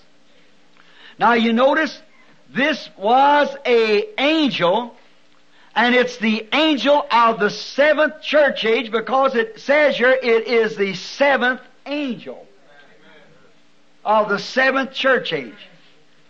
Found that, if you want to see where the angel is, Revelation 3:14, it's the angel to the Laodicean church. Now you remember when that was told there, the angels and the church ages, and now in this, it'll dovetail right into these seven seals that we're coming to speak. And the seven seals that we're trying to speak of when they come this time is the seven written seals. And these seven seals, as you know, is just the manifestation of the seven angels of the seven churches. But there are seven other seals that's on the back side of the book. It's outside the Bible. Notice, we'll get to it in a moment. Now before I start this, are you tired? Would you like to stand, change position? Now listen close. The seventh angel of Revelations 10:7 is the seventh church age messenger. See? Now watch. And in the days, now watch here, but in the days of the voice of the seventh angel, when he shall begin to sound, the mystery of God should be finished. Now, sounding forth this messenger, the seventh angel here is sounding forth his message to the Laodicean church. Notice his type of message. Now, it wasn't to the first angel, wasn't given that, second angel, third, fourth, fifth, sixth, but it is the seventh angel that had this type of message. What was it? Notice his type of message, finishing all the mysteries of God that are written in the book. The seventh angel is winding up all the mysteries that's laying loose-ended all out through these organizations and denominations. The seventh angel gathers them up and finishes the entire mystery. That's what the Bible said. Finishes the mystery of the written book. Now let's note a few of these mysteries. And if you want to write them down, first I'll take what Schofield says here in Matthew 13.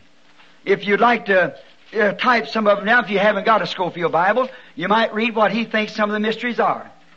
Now, in the 11th verse, and he answered and said unto them, because it's given to you, his disciples, because it is given to you to know the mysteries of the kingdom of heaven, but not to them, but to them it is not given. The mysteries. Here's the mystery. A mystery is Scripture, is a previously hidden truth, now divinely revealed, but which is a supernatural element still remains despite the revelation. The greater mysteries and the great mysteries are, number one, the mystery of the kingdom of heaven. That's what we're talking on now, Matthew 13, 3 to 50. Now, second mystery is the mystery of Israel's blindness during this age. Romans 11:25 with the context. Third mystery is the mystery of the translation of the living saints at the end time of this age. 1 Corinthians 15. And also Thessalonians 4 and 14 to 17. The fourth mystery of the New Testament church as one body composed of both Jews and Gentiles. Ephesians 3, 1 to 11, Romans 16, 25, and also Ephesians 6:19, Colossians 4:3. The fifth mystery is of the church as the bride of Christ. Ephesians 5:28 to 32. Sixth mystery is of the living Christ, same yesterday, today, and forever. Galatians 2:20 and Hebrews 13:8 and many places like that. The seventh mystery is of God, even Christ, as the incarnate fullness of the Godhead, embodied in whom all divine wisdom and godliness is restored to man. Ninth mystery is the mystery of iniquity found in 2 Thessalonians and so forth.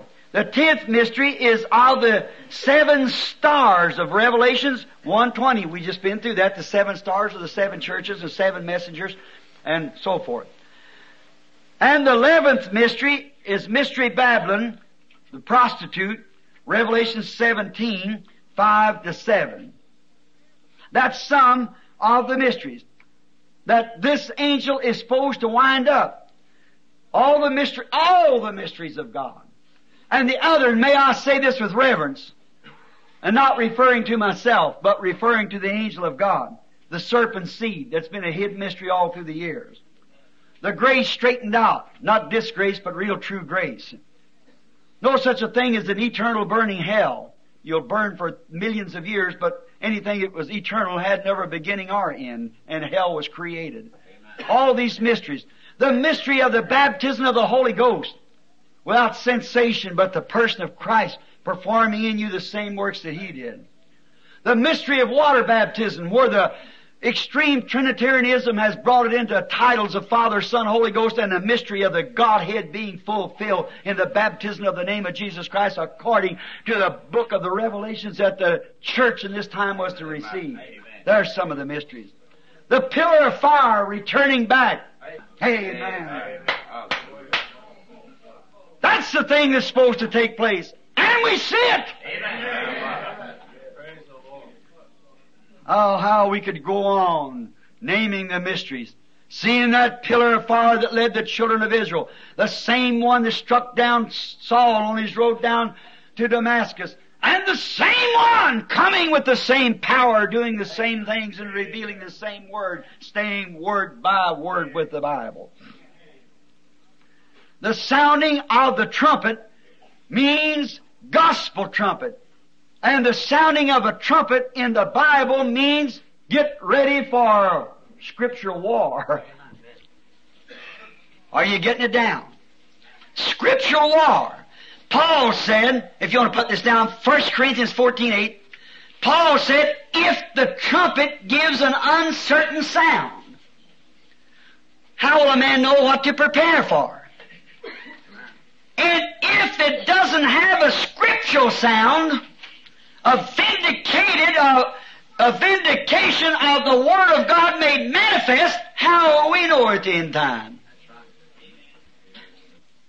If it says they believe that Jesus Christ is the same yesterday and forever, but denies signs and wonders that the whole realm of nature believed on Him and all the church believed on Him by this, how will we know how to prepare? Somebody's come forth with a chart and drawn it all out, and somebody's come forth another thing and drawn this all out contrary to this one. Some's come forth and said this is it, coming back to this, and others has wrote books and things like that, but God comes. Amen. In the power of His resurrection, and who's going to speak against it? Amen. If Jesus Christ is the same yesterday and forever, He does the same that He did yesterday and forever. That's what this angel's supposed to do.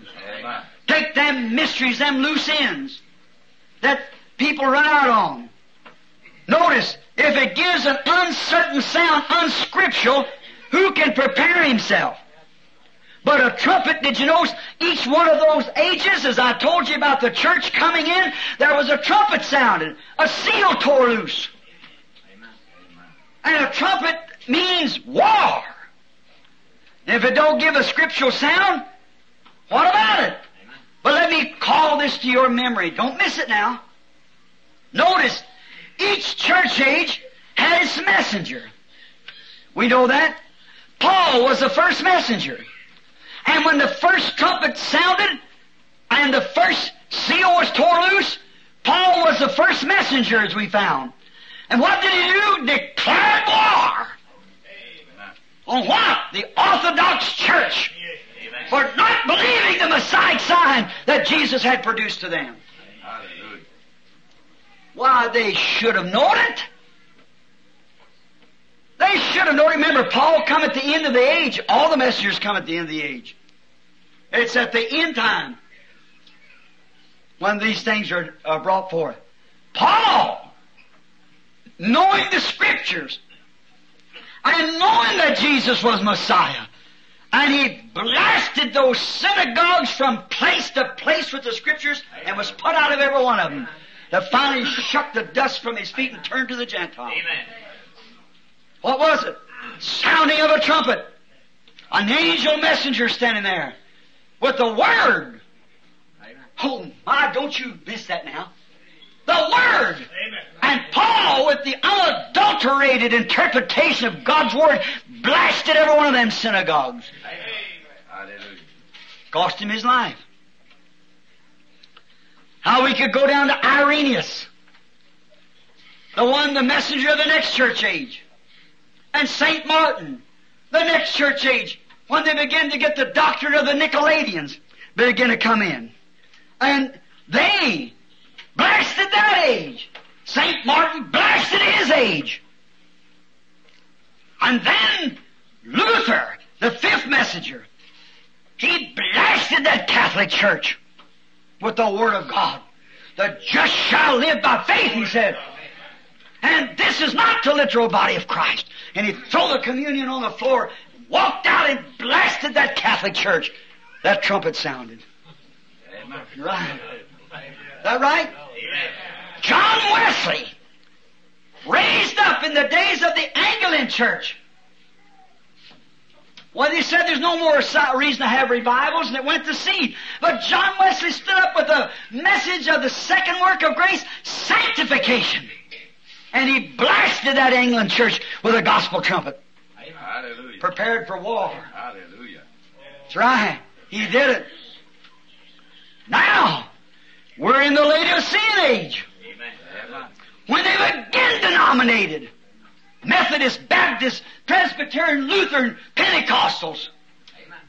And we're looking for a prophet to come to bless this age and turn them back Hallelujah. from their iniquity.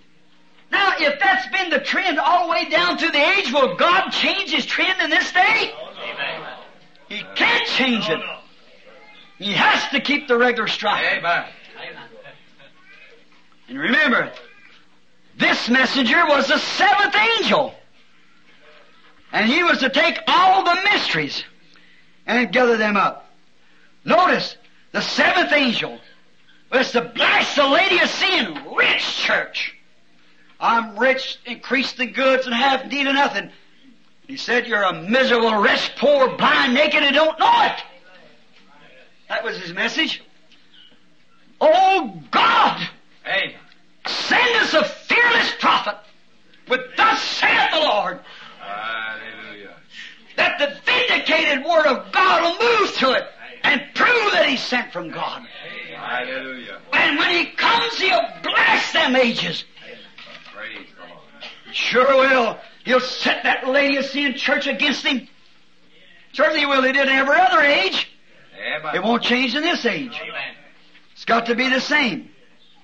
Notice, now the Laodicean church, the messenger will finish of the Laodicean, the seventh angel, will finish all of the mysteries that's been lost in the battles before for the truth. Luther raised up, but he didn't have all the truth. He only had justification. Amen. Right? Along come another messenger named John Wesley with sanctification. Yeah. He didn't have it. The Bible said. The Philadelphian church. Then comes the Laodicean church age with the baptism of the Spirit, but they messed it all up and went right back into formalism like they did in the first place. One is to look upon as Alpha and Omega. His hand laying one way and one way, the first and the last. His Spirit fell on the day of Pentecost and filled that group. She gradually drained out till it come to the dark ages. The 7 golden candlesticks, the 7 church ages. The last was the farthest away from Him. That was nearly 1,000 years of dark ages of the Catholic Church. Luther began to bring the next light a little closer to the Word. The next light come a little closer. The next light, the Laodicean. Then it come right back like it did the first place. Amen. Went right off into the same mess it did in the first place. Don't you see what I mean? Now watch. There's a lot of truth lost out there. Why? Where others compromised on truth. But this seventh angel don't compromise on nothing. Hallelujah. He gathers up all the loose ends. Amen. Gathers them all up. And at His sounding, all the mystery of God should be finished. Amen. God sent Him. Hallelujah. All of the hidden mysteries was finished when it was revealed to Him. By what? If these are hidden mysteries, the man will have to be a prophet. And did we just get through and see that the prophet that would come in the last age would be that great Elijah that we've been looking for? Because these mysteries that's hid through the theologians will have to be revealed to God, and the Word comes only to the prophet. Amen. And we know it. He will be the second Elijah as promised. Oh my. The message he'll bring will be the mysteries of all these things. We have water baptism. It's all mixed up. That's right. One sprinkles, one pours, one takes Father, Son, Holy Ghost, one takes this, one baptizes 3 times face forward, one for a God named Father, another for a God named Son, another for a God named Holy Ghost. Others said you're wrong, you have baptized backwards 3 times that way, and oh, what a mess. But the whole thing has been wound up. Oh, there's only one God. And His name is Jesus Christ, and there's not another name under heaven with that. There's not one text of Scripture nowhere in the Bible where anybody was ever baptized in any other way but in the name of Jesus Christ. Not one time was any of the new church or the Church of Jesus Christ ever sprinkled, poured, or anything else. Not one time was ever a ceremony used, I baptized thee in the name of the Father, Son, Holy Ghost. It's creeds and things. And in the battle for truth, them ends has been lost. But God said they'd be restored again in the last day. Amen. I will restore, saith the Lord. We went through that not long ago, the bride tree. It'll take a prophet. The Bible says that he would be here. That's right. Malachi 4 speaks that he'll be here. And we believe that he will. We're looking for him. And we're looking for his manifestation. And we'll see the vindicated Word of God. There'll just be a few understand it. As it was in the days of Noah, so will it be in the coming of the Son of Man. Amen. What was saved? 5 souls. In the days of Lot, there were actually 3 saved. The wife started out and lost. So shall it be in the coming of the Son of Man. There'll be very few saved, translated in that time. One of the mysteries of that church being taken up. Like Lot was taken out, away, Noah was taken up, and the church will be taken up also. One went in and one went out, and the other goes up. See? It's exactly, perfectly. The Word comes. The book that is written within is then completed when all these mysteries have finished to be sounded. Now let me read it again, so you'll be sure. Now look. But in the days of the voice of the 7th angel, the last angel, when he shall begin to sound, the mystery of God should be finished. Now what is the mystery of God? One of them. Paul said in 1 Timothy 3, I believe it was, said, without controversy, great is the mystery of God. Amen. For God was manifested in the flesh. Amen. We handled Him, seen Him, received up in the glory. Amen. Witnessed by angels, vindicated here on earth. Yeah. God was. Sure, it's a great mystery, but it's all solved. Not Father, Son, and Holy Ghost, 3 gods, but one God in 3 offices. The fatherhood under Moses, the sonship under Christ, the Holy Ghost under this dispensation. 3 dispensations of the same God. Not 3 gods. The mystery is finished now.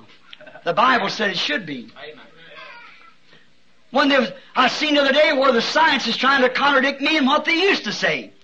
When I said anybody that believed that Eve eat an apple. Now the science says, you seen the paper the other day, big headlines, she eat an apricot. Nonsense. Would that beguile her? Certainly not. See? That's what Cain thought, he brought the same thing back, but God didn't receive his sacrifice, and Abel righteous was revealed to him, it was blood. And he brought the blood. Oh God, this church and the age that we're living in. The book that is written within is then completed when this angel ceases. Now please understand this. When the 7th angel's message is completed, the Godhead mystery, the serpent seed mystery, all the other mysteries of all these things, eternal sonship as they talk about, how can He be an eternal son? Amen. When eternity never began or never ends. Amen. And a son is something that's begotten of. Amen. How can it make sense? How can there be an eternal hell when hell was created? Amen. I believe in a burning hell. Certainly the Bible said so. But it's to destroy. The Bible said, blessed is he that has not part in the second death. See? See, you won't be destroyed by second death. The first is a physical. The second is a spiritual death when everything is finished. The soul that sinneth, that soul shall die. You'll punish for your sins, maybe through the hundreds of years, thousands of years, but there can't be an eternal hell because the Bible said hell was created. How can it be created and be eternal? If there ever was, the Bible said hell was created for the devil and his angels. And then if it was created, it can't be eternal, because anything eternal never had a beginning or had an end. That's how we can never die, because we're a part of God, the offspring of God, and He's the only eternal thing there is. Amen. You can no more die than God can die, because you're eternal with Him. Amen. Hallelujah. There it come. Hallelujah. Praise the Lord. Gonna get tired of this old pest house anyhow. Hallelujah. Notice the book written when this angel finishes all these loose end ministries, that through the battle they fought, Luther fought and Wesley fought and the Pentecostals fought, but there's coming one, says the Bible, that in the days of his sounding all these mysteries, the oneness run off on Jesus' name. The Trinity went off on Father, Son, Holy Ghost, just like they did at the Nicaea Council. Same thing, they both was wrong. But now, in the middle of the road in the Scriptures, lays out the truth. You see where we're at? The angel of the Lord. Notice, Revelations 5:1. Listen to this now. And I saw in the right hand of him that sat upon the throne a book written within.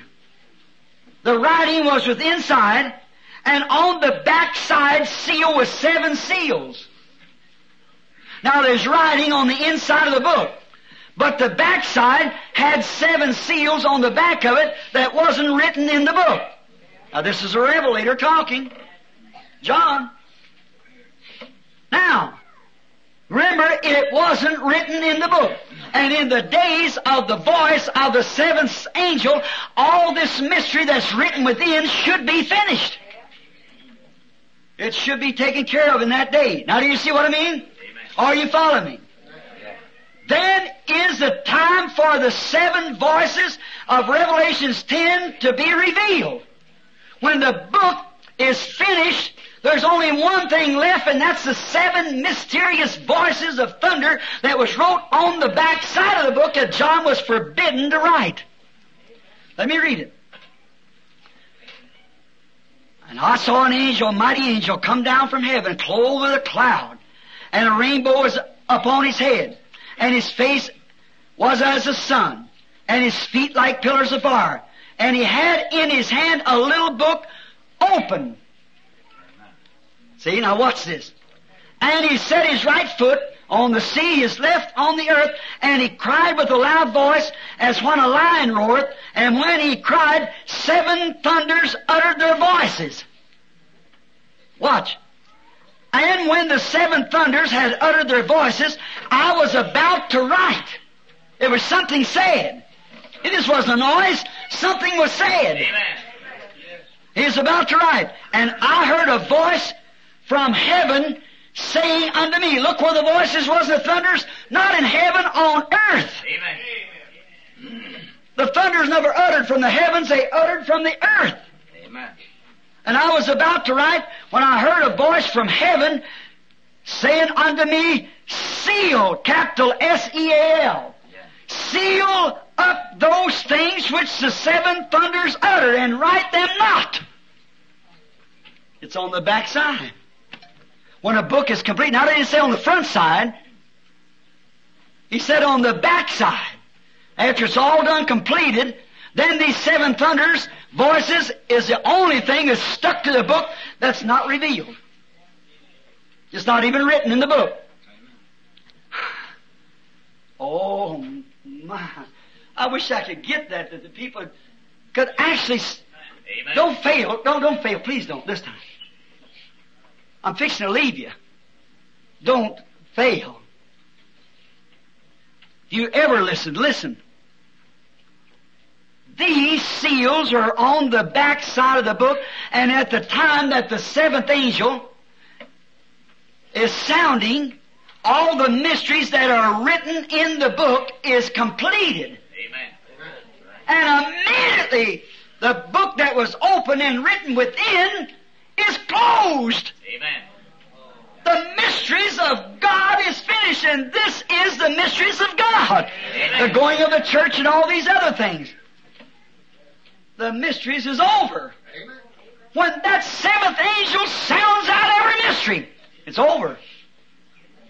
Let it be who he may, whatever it might be. God's word can't fail. And he said, but in the days of the voice of the seventh angel, when he shall begin to sound, the mystery of God should be finished as he has declared to his servants, the prophets. All those things, like, Rome being the whore, and all the Protestant churches, denominations, denominating after, has become her harlots. See, all those mysteries that the prophets spoke of will be revealed right here in this last hour. And when this seventh angel rises in the Laodicean age and begins to sound forth the true trumpet, because it'll be contrary, they won't believe it. They sure won't believe it. But it'll be an inspired prophet. Because there's no way of figuring it out. Men try to figure out the Trinity and go gray-headed and go crazy. No one can understand it. They still believe Eve, the apple, and all those things. Because it's tradition that man has held on to, just like Jesus found the church. But it'll have to be a divine-led prophet for the Word of God to come to him with the true interpretation of the revelation of Jesus Christ. Amen. So it's got to be that way. God help us. Now, when his sounding forth, now that's thus saith the Lord. Amen. We have that clear. When he sounds forth his message, declares war like Paul did on the Orthodox, like the rest of them did, like Luther, Wesley, against the organization. When he declares war and tells them they're lying and it's not the truth and they're deceiving man, when he sounds forth that, you can't fail. It won't fail because he'll be vindicated by the Word of God. You'll know exactly what it is. And when he does, he sounds forth to call from Babylon, come out of her, my people, that you be not partakers of her sins. God send him. Don't miss it. Now, when he begins to sound, the mystery will be finished. Now, note, then it's time for the seven sealed voices of Revelation 10 to be revealed. Do you understand? Amen. When all the mysteries of the book is completed, and the Bible said here that he would finish the mysteries. Amen. When man back in other ages has fought for truth, they fought for justification. They were why? Sanctification. They fought for this and they fought for that. They fought for this. What did they do? Turn right around and organized into it. Same thing, Pentecostals and the Baptists, Presbyterians, Lutherans, everyone done the same thing. Amen. Turned right around and done the same thing. And the Bible said in Revelation 17, that's what they do. Amen. Old Mother Whore and her daughters. Mystery Babylon. The Bible said here that would be one of the mysteries that would be unfolded. Amen. Protestants, Amen. prostitutes, committing spiritual fornications, leading people by denominations with their cup of iniquity, of man-made doctrine, and pulling them away from the fountain filled with blood, where the power of Almighty God flows freely to manifest Jesus Christ. That's true, then God will back it up. And He has done it. And He will continue. But when that comes to pass, the Word is finished. Now there's only one thing left, that's seven thunders. That we don't know, and it would not have thundered in vain. God don't do something it's to be playing. We play and act silly, but not God. Everything with God is A and nay. He doesn't just fool, He doesn't kid. He means what He says, and He says nothing unless there's something meaning to it. And seven thunders right in the revelation here of Jesus Christ is some mystery. Does not the Bible say that this is the revelation of Jesus Christ? Amen. Well, there's some hidden mystery then of it. Amen. Right. What is it? The seven thunders have it. For John was just about to write, and a voice came down from heaven and said, don't write it, but seal it. Seal it up. Put it on the back side of the book. It's got to be revealed. It's the mysteries. Now we solved out these things by the Holy Spirit. It's told us it wasn't apples. It was sexual. Told us these things. There's not no one able to stand before it. I've never seen a preacher in my life agreed with it. But I've asked them. You know, in Chicago, when we stood before them, about 350 preachers. You women here from Chicago, you were there, heard about it. And the Lord told me 3 nights before, said they're going to set a trap for you. He said, send to Winter and I'll show you. Said, Mr. Carlson and Tommy Hicks will meet you tomorrow morning. Want to go to breakfast? And you tell Tommy to stay. But said, here's the way to look. Tell them that they're not going to have that meeting in the place they're thinking about. They're going to be in another place. Said, don't you fear. I'll be with you. Amen. That's good enough for me. Amen. The next morning, Mr. Carlson, president of the Full Gospel Businessman, called me up, said, Brother Branham, I want to go to breakfast with you. I said, all right. I said, watch Tommy Hicks be there too. Went out of town and country, and he said, well, Brother Branham, he said, oh, this is one. I said, Tommy, would you do me a favor? Sure, Brother Branham. I said, wonder if you'd speak for me. He said, oh, I couldn't do that. I said, why? I'm just a 7th grade student. I'd say umpire instead of umpire. See? I don't know how to speak before there, and there's going to be the Ministerial Association of Greater Chicago. How am I going to speak before them in my 7th grade education? Tommy, you're a doctor of divinity. I said, you know how to talk. I don't. He said, Brother Branham, I couldn't do that. I said, why? I've done you a many favor. And I just put it real straight. And Brother Carson said, oh, Brother Branham, he couldn't do that. I said, why? He said, well, I said, you know why? You know why, but you don't want to tell me. They got a trap set for me. And I said, Brother Carlson, you've got that hotel room, haven't you, where we had the other banquet? Yes. I said, you're not going to get it. He said, well, Brother Branham, I done got the deposit on it. I said, I don't care what you got, it's not going to be there. That's a green-colored room. We're going to be in a brown-colored room. I'm going to be back in the corner. Dr. Mead will sit to the right. That colored man and his wife will sit here, and so there'll be a Buddha priest sitting to my extreme right, and how they'll be dressed. And I said, you know what it is, Tommy. Your Greater Chicago Ministerial Association is going to challenge me on the baptism in the name of Jesus Christ. The Greater Chicago Ministerial Association is going to challenge me on the evidence of the Holy Ghost speaking in tongues. They're going to challenge me on the serpent seed and on the preaching of grace. Tommy looked over and, mercy goodness, he said, I don't think I'll even go. I said, yeah, you come on. And the next day, the man who had took the deposit gave him back the deposit and said, we got an orchestra. We had it booked up and we forgot it and it lost that thing and we had to give it to the orchestra and you can't have it, and we went out to town and country. Walked in that morning and there they all stood. When I sat down behind the desk back there and waiting, after they had breakfast, I looked around at them like that. We had breakfast in the room, come out, sat down there, and there's the Greater Ministerial Association of Chicago. I looked around to them. Each one introduced themselves as Doctor, Ph.D., LLQUST, you know, them kind of things like that. I just sat and listened at them till they got through. And Brother Carlson stood up.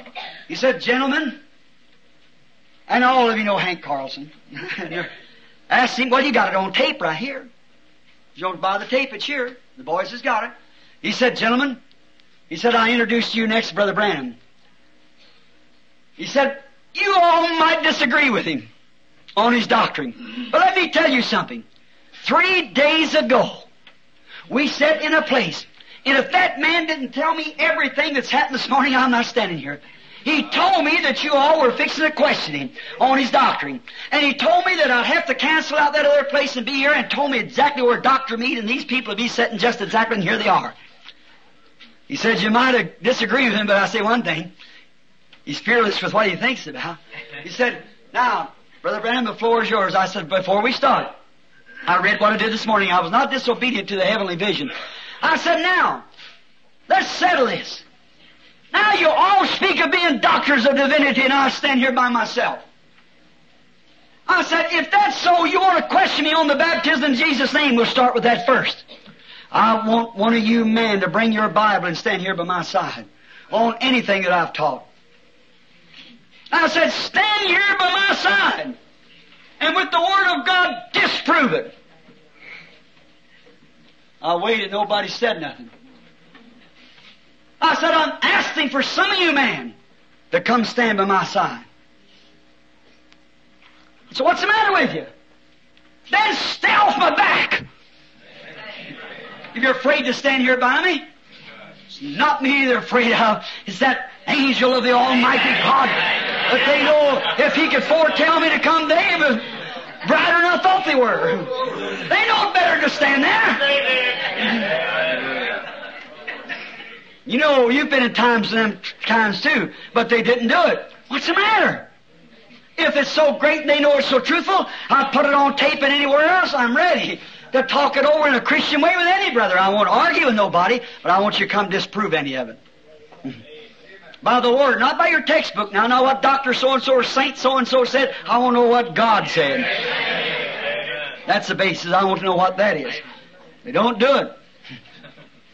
Now look, when it is time for the 7 voices, then it's time for the 7 voices, when the book's completed, of Revelations 10 to be revealed.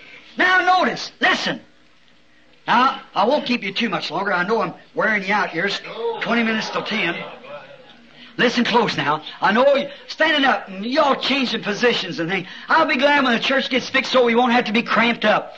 We can take all day to preach it. Now, notice.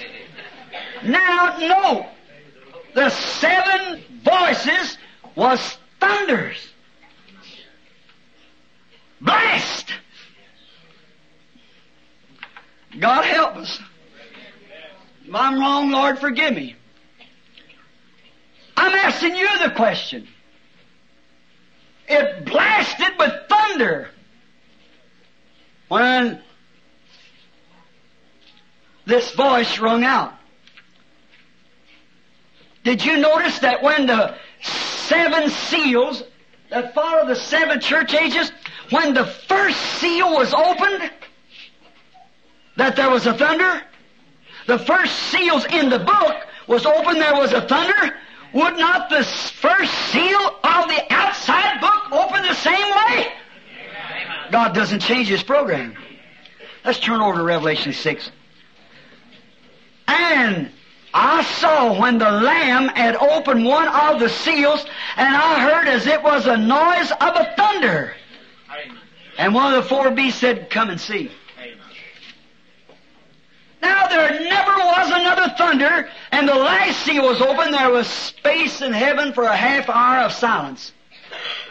But the first seal was open, there was a blast of thunder.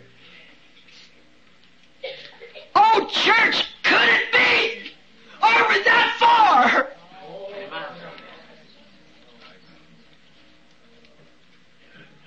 Friends, think. Maybe, I hope it isn't. But what if it is? What was that blast? And before God in this open Bible, I lie not.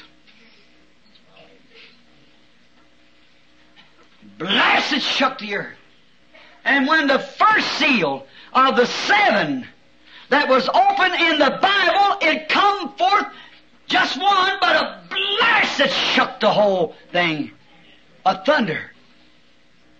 And then if the seals that's on the back side would open, would not it be a thunder too?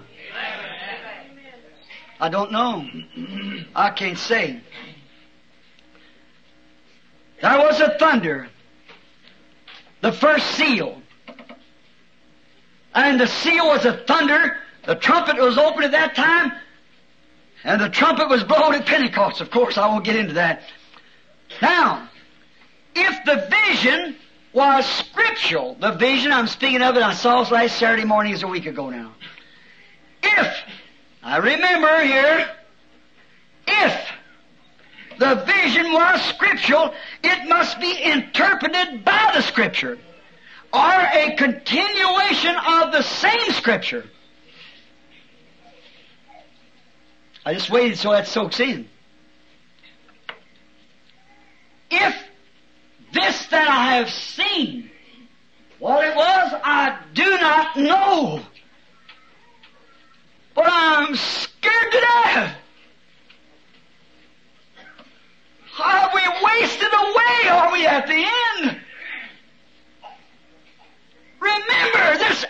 angel said, when this taken place, he swore there'd be time no more.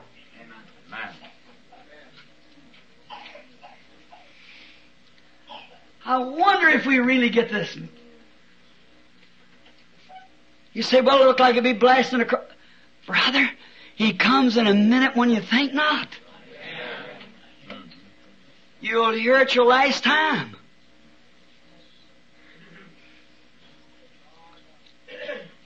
Now, is it plain? When the first seal was opened, the seals that was inside the book, these mysteries that was sounded forth, justification, sanctification, Roman Catholic Church, Protestants, and when all their little battles and things left these loose ends in the Word of God, the seventh angel comes on and gathers them all up and explains them. See? And then he finishes, 7 thunders utter out. And John started writing, said, don't write it, but seal it. And the first seal was opened, the seals on the inside of the book, it opened with a thunder.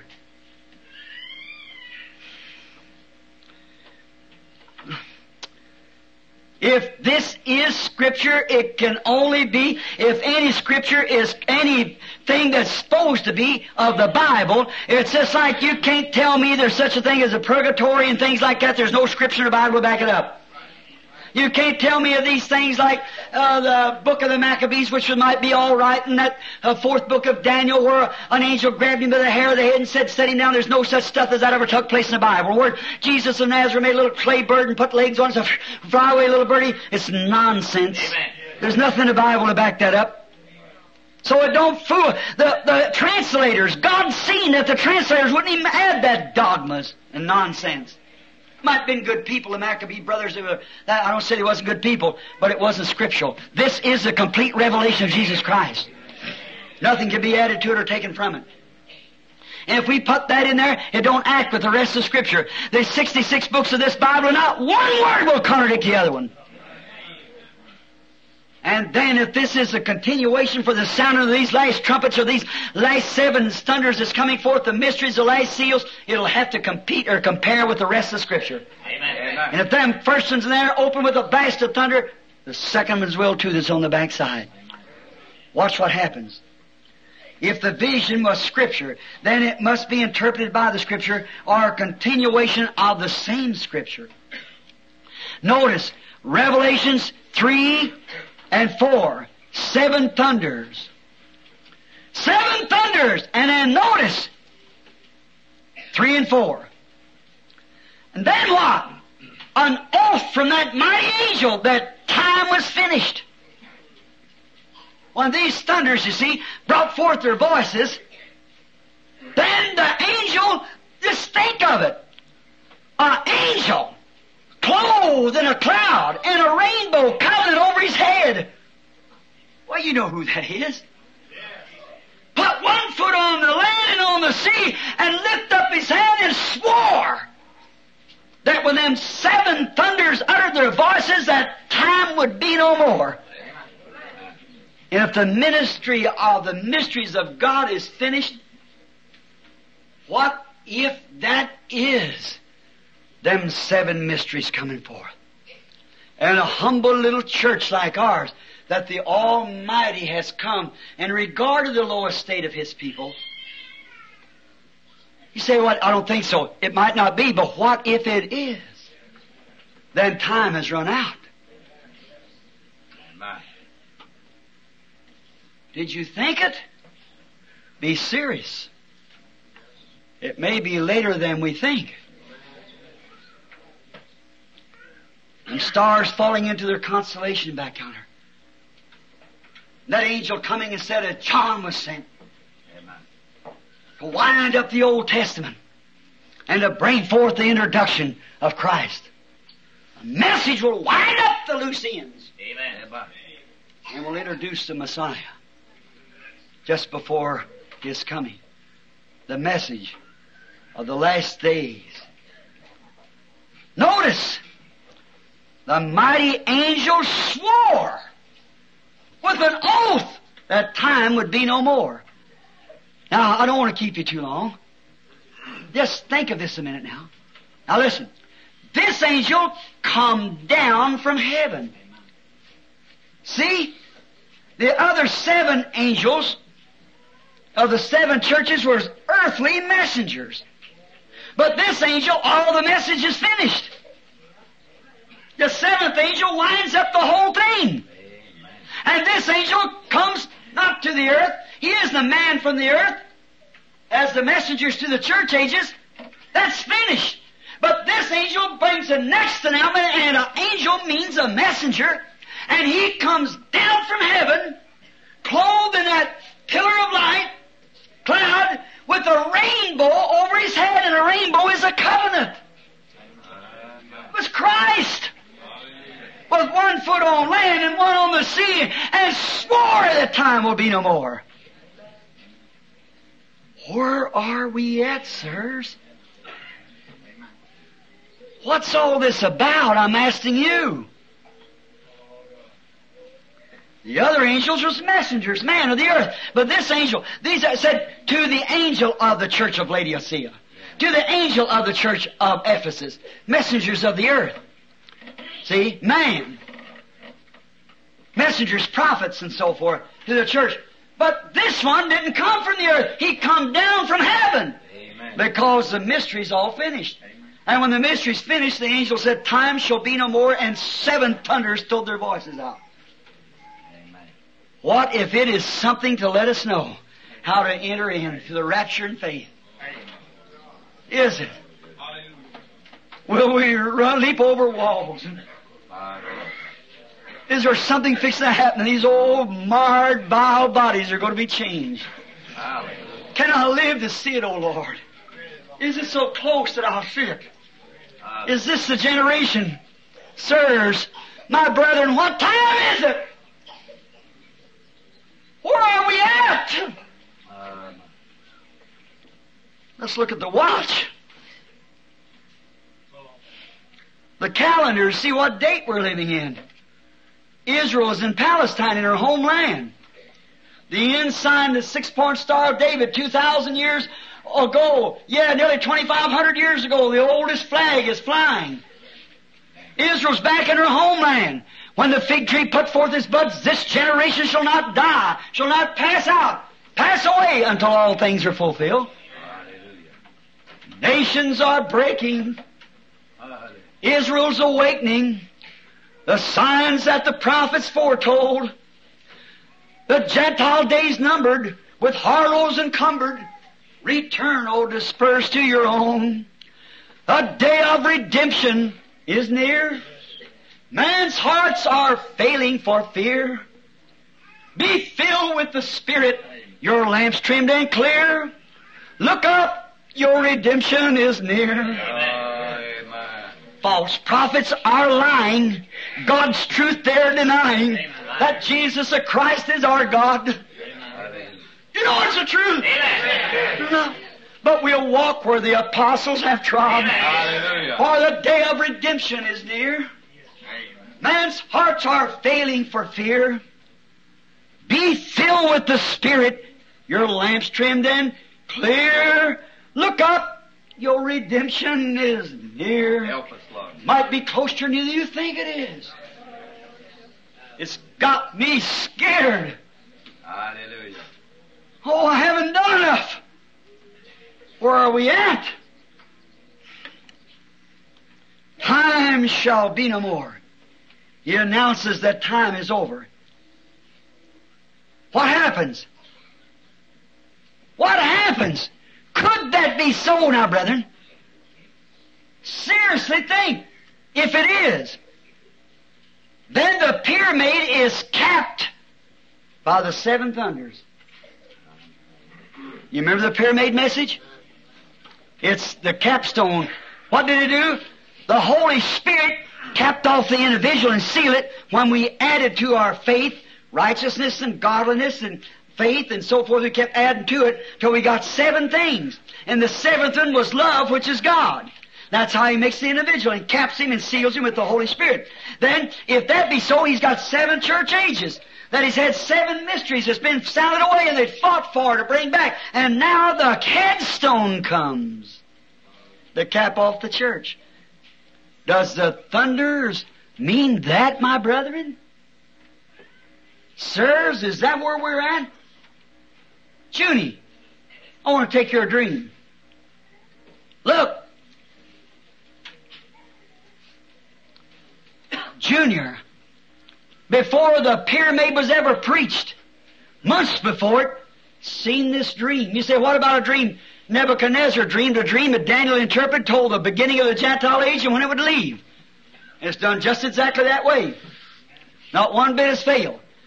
You notice the writing that was on the rocks, I was interpreted for them. They were elated. That's the mystery of God. That's been not understood for years. Could that be that? And then notice, in some mysterious way, we picked up out of the air a sharp tool that opened up the top. And in there was white granite. But it wasn't interpreted. There was no letters. I didn't interpret that, Junior. I just looked at it and said to the brethren, look on this. And that's fulfilled tonight. Amen. While they were studying that, I slipped towards the west. What for? Maybe to understand the interpretation of what's written in the top of this. Could it be? And those blasting the other morning, it shook me plumb till I raised up in the air as high as this building. That constellation of angels, 7 angels in the form of a pyramid. Is that them thunders that's coming forth? Could it be? This is all interpreted. According to his dream, is all finished. According to God's Word, the 7th messenger will finish, 7th message will be finished. And then the 7 thunders. And he saw the capstone rolled over, which many people don't even know there is 7 seals to be revealed. I've read many men's books on Revelation, never hear it talked on. They skip that. But it's been told you that it's there. I don't know what it is. Could that be that? God be merciful to us. If that is, we're in a serious hour. Now, just a minute. Look, if that be so, and the mystery's finished that was wrote in these rocks, I'm glad to be sitting in a church with godly people who God can give a dream to. I'm glad to introduce to these men and women that goes to Junior's church and to this church, to Brother Neville's and them, that there's people sitting in this congregation and the Bible said they would dream dreams in the last days. Hallelujah. And here it is, look at it. It's comparing with the Word. Knowing nothing about it, a blast come forth, and here comes 7 angels from eternity. I said, Lord, what would you have me do? It wasn't told. I may have to go first to find out. I don't know. Might not even be that. I don't know. I'm just saying, what if it is? If it's scriptural, that sounds very close to it. Don't you think so? Hallelujah. Look. Then, look, the capstone was not interpreted. See? Get west and come back. Or is it this? Is these 7 angels in this constellation that came to me? And when I meet you at the day of the resurrection, you'll see that I lie not. God, my judge. Or is this that second climax that I talked about the other day? Is there something coming forth for the church? I don't know. I can stay on that a little bit, but I'll move on. Could it be that?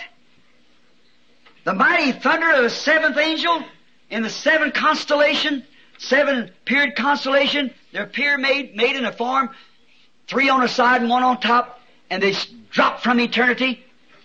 Could it be? Is this the mystery of the thunders that will bring back the headstone? You know, the pyramid never was kept. The headstone's yet to come. It's been rejected. Could it be, brethren, sisters? Or is this that third pull that he told me 3 or 4 years ago? The first pull. You remember what happened? I tried to explain it. He said, don't do that. The second pull, he said, don't try, and I pulled anyhow. You remember it? All of you remember, it's on tape and everything. And then he said, now there's a third pull coming, but don't try to explain it. You see how I approach this tonight? I don't know. But I feel duty bound to my church to say something. You draw your own conclusion. Now, will this be the mystery that would open up, that would bring Christ? Bring a power to the church. See, we believe in repentance, being baptized in the name of Jesus Christ. We believe in receiving the Holy Ghost. We have signs, wonders, miracles, speaking in tongues, and the things that the early church had. And frankly, there's been more done right here than it's wrote in the book of Acts. Amen. And this one little group of people, this little bitty ministry of ours here. What about the world over? More than it's wrote in the book of Acts. Same kind. The raising of the dead. Remember, there's only about 3 people raised the dead by Jesus Christ. And we have on record, doctor's record, 5. Works that I do, Amen. More than this shall you do. I know that King James says greater, but you couldn't do nothing greater. More of it. He was in one person then, he's in the whole church now. See? More than this shall you do, for I go unto my Father. If this is the third pull, then there's a great ministry lying ahead. I don't know. I can't say I don't know. Watch. Third pull. Let's stop on that a minute. In the vision, the first flight was little messenger birds. That was when we first started. It growed from just taking a person by the hand. And you remember what he told me? If you be sincere, it'll come to pass that you know the very secret of their heart. How many remembers that announced from here and across the nations? Amen. And did it happen? Exactly. Then said, don't fear, I'll be with you. See? And it shall go on. Now, the first pull was little bitty birds, them flights. They went on to meet the time. Meet the coming of the Lord. The first message. The second time, the secrets of the heart. From taking a person by the hand. And just standing there and saying what they had. The next time it revealed their sins and told them what to do and make. Is that right? Then that come to pass perfectly just as God said it. And you're witnesses, and so is the world. So is the church. Yes. When I said I saw an angel and it was an emerald fire burning, people laughed and said, Billy, get next to yourself. The magic scientific eye of the camera took it. I wasn't lying. I was telling the truth. Yes. God vindicated. I said, darkness overshadows its death, black, and this is white. One's life, the other one's death. There it is on the picture back there. As George J. Lacey said, the mechanical eye of this camera won't take psychology. Are you following me? Amen. Notice, the first little flight, hand. The second was greater, whiter, doves. Holy Spirit revealing the secrets of the heart. And the third flight was angels. Not birds, angels. And that's the end time.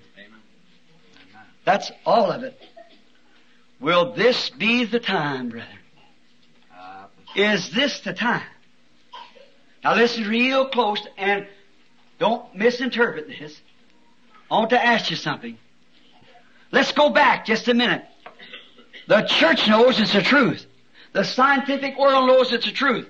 And people are sitting here tonight, and many still living, that was standing on the river when that voice spoke that out and said that John was sent forth with a message of the first coming.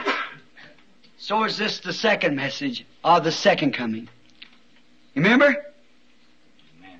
And if it's finished, What did John do? John was the one who said, "Behold, there's the Lamb of God that takes away the sin of the world." That's Him! Is the hour, has it arrived, my brethren?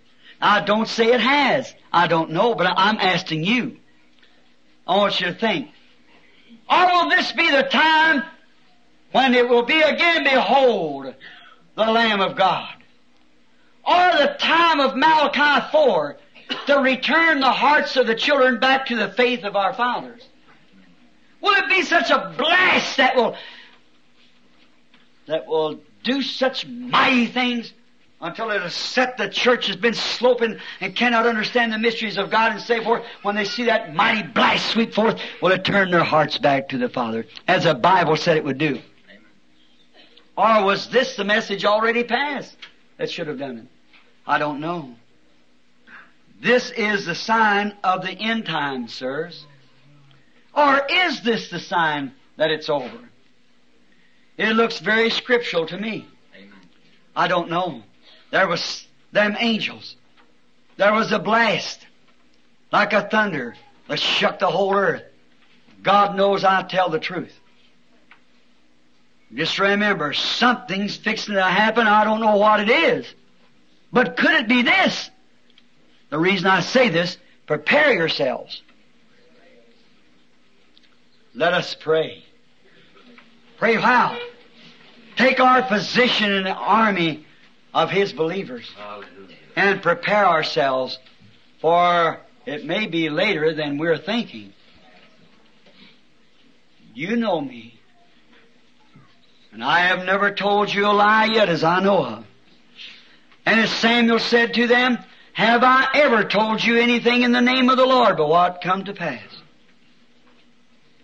Now I'm telling you now, I don't know what this is. I can't say what this is. I don't know. But I'm going to tell you the truth. I'm scared. As your brother, I've been scared since last Saturday. It may be the end time. It may be time for the rainbows to sweep across the sky. And an announcement from the heavens saying, time is no more. If it is, let's prepare ourselves, friends. Amen. To meet our God. There's been plenty of food laid in now. Let's make use of it. Let's make use of it now. And with me from this platform, I cry to God, Lord Jesus, be merciful to me. I've tried to live the best I know how. I've tried to bring the messages the best way that I could from the Word of God. God knows my heart. But when that constellation of angels swept that ground, I was paralyzed. I couldn't even feel for a long time. Even felt like a long time later trying to walk through the room. Even from my spinal cord and up and down my neck was perfectly paralyzed, like no feelings. I couldn't feel in my hands. I was in a daze all day long. I just went in the room and sat down. Sunday, I come down here to speak, and I tried to shake myself from it by speaking. Monday, it was there again. And it's here now. And I don't know. I don't know, sirs. I'm only honest with you as my brothers. I don't know. Is it time? Is the mystery all finished? Has the sounding all over?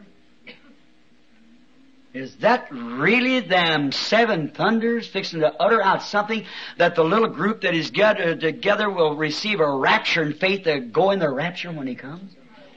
For we'll be changed as quick as those angels come. In a moment, in a twinkling of an eye. And shall be caught up together with those that sleep to meet the Lord in the air. My prayer is, God, if this be so, I don't know, Lord. I just telling the church, if it is so, Lord, prepare my hearts. Make us ready, Lord, for that great hour that all the history of time, all the prophets and sages has looked for that time. Lord, I don't know what to say. I'd be afraid to say, don't come, Lord. I feel ashamed of myself when I look and see the world in the condition I've done no more than what I've done about it. I'm ashamed of myself. If there is a tomorrow, Lord, anoint my heart. Anoint me greater, Father, that I can do everything that I can to bring others to you. I'm yours. I feel like Isaiah in the temple that day when he saw the angels flying back and forth with wings over their faces and over their feet and flying with wings. Holy, holy, holy. Oh, how that young prophet was shook. He began to age up a bit. And when he seen that, though he had seen visions, he screamed out, woe is me. Father, maybe I felt somewhat like that when I seen those angels the other night. Or the other morning, rather. Woe is me. For I'm a man of unclean lips, and I dwell among unclean people. And Father, clean me. And here am I, send me, Lord. Whatever it is that I stand at this pulpit where I've been for 30 years. If there's something, Lord, you want me to do, here I am. I'm ready, Lord. May I find grace in your sight. Humbly I pray. I pray for the little flock that the Holy Spirit has made me overseer of, to feed them. And I've done all I know how to do, Lord, to feed them on the bread of life. As in that vision many years ago, where that big curtain laid in the west, and a mountain of the bread of life. The little book, I was not disobedient to the heavenly vision. And here it all comes to pass, revealed right in our face. You're God, and there's no other but you. Receive us, Lord. Forgive us of our sins. I am repenting for all of my unbelief, for all of my iniquity. I plead on the altar of God. As I come tonight with this little church before me, by faith we move from this building in rapture as we sit together in heavenly places around the throne of God. Our hearts have been warmed many times in the things that we've seen you do and unfold your mysteries to us. But Lord, tonight I'm all weary. Woe is me. Jacob's, when he saw those angels coming down the ladder and going back, he said, this is a dreadful place, none other than the house of God. And there Bethel was established. God, people don't understand that. They think it'd be so much joy, but Lord, what a weary, what a dreadful thing for a human being to come in the presence of a great, mighty being of heaven. I pray for forgiveness of my little church here that you sent me down to lead and to guide. Bless them, Lord. I did according to what the visions and dreams and things has said, so the best of my knowledge. I've laid in all the food that I know how for him, Lord. Whatever it is, Lord, we are yours. We commit ourselves into your hands, Lord. Be merciful to us, forgive us, and let us be your witnesses as long as we're on the earth. Then when life is over, receive us up into thy kingdom. For we asked it in Jesus' name. Amen. Every one of you, cleanse all your heart. Lay aside everything, every weight. Keep it out of your way. Don't let nothing bother you. Don't be scared. There's nothing to be scared about. If Jesus is coming, it's a moment that the whole world has groaned and cried for. If it's something breaking forth now for a new coming of a new gift or something, it'll be wonderful. If it's coming time that the revelation of the seven thunders will be revealed to the church, how to go, I don't know. I have just stated what I saw. Oh my, what a time. It's serious and solemn thinking. And if it would be time for me to go, I'm your Lord. I am yours. When you're finished, come, Lord Jesus. Wherever it might be or what time it may be, I am His. I don't say I desire to depart. I don't. I've got a family to raise. I got the gospel to preach. But that's according to His will, not mine. That's His will. I don't know. I'm just stating to you what is. What is, God will bring it to pass. But I tell you what I saw and what happened. What it meant, I don't know. But sirs, could this be the end?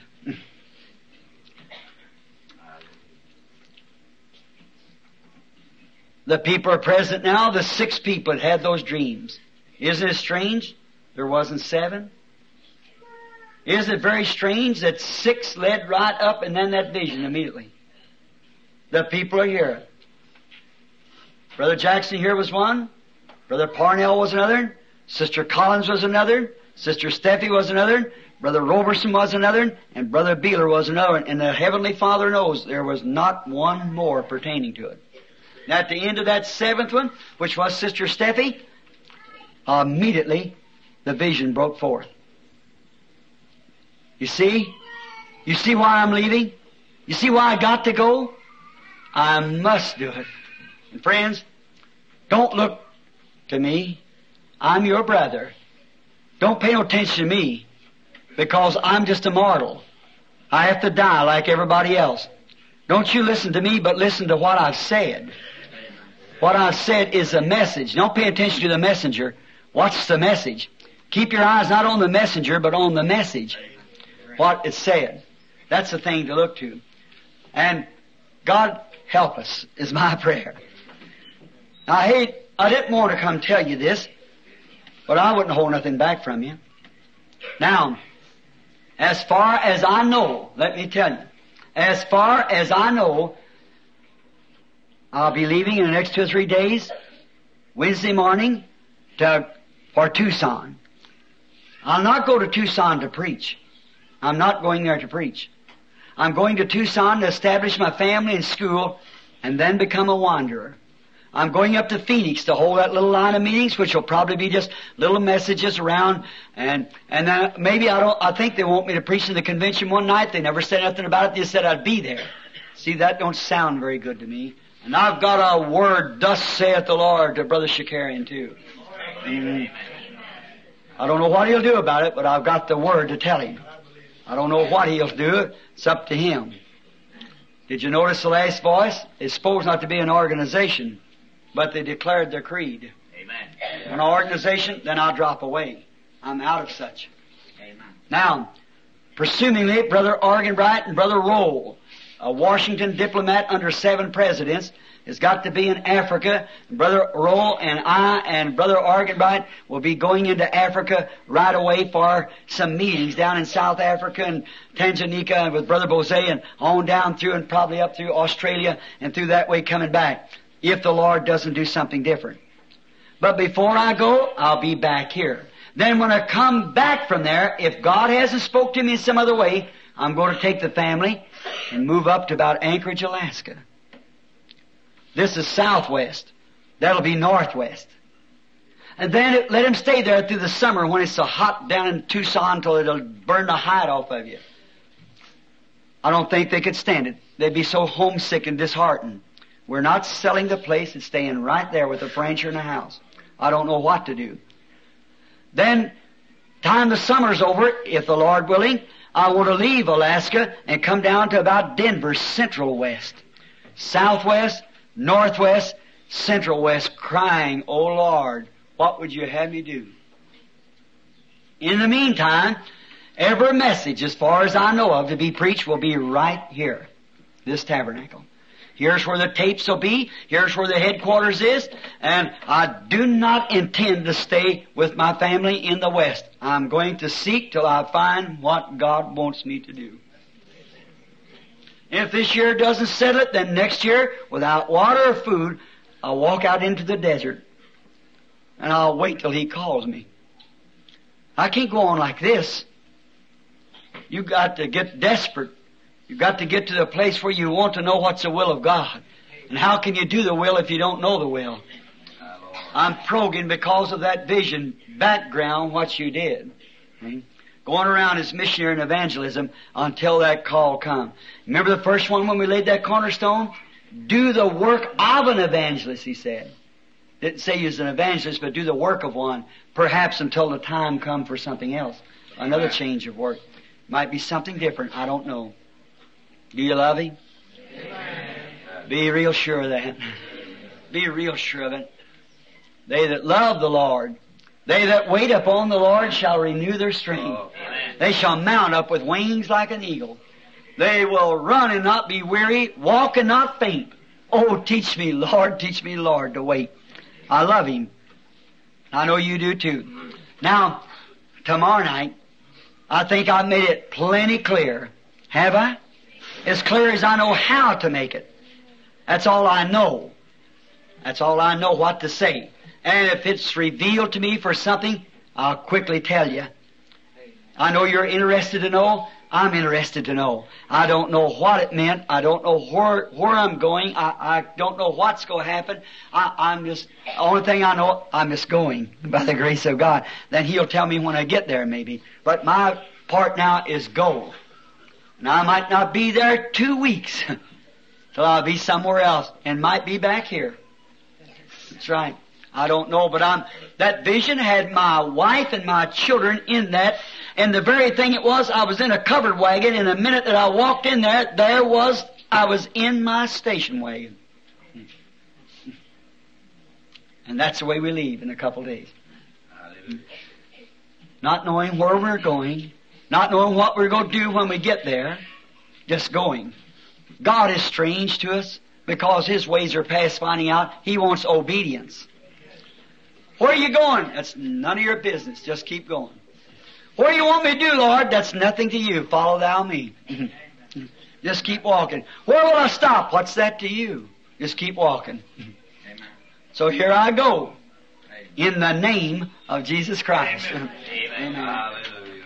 I love you. I love you.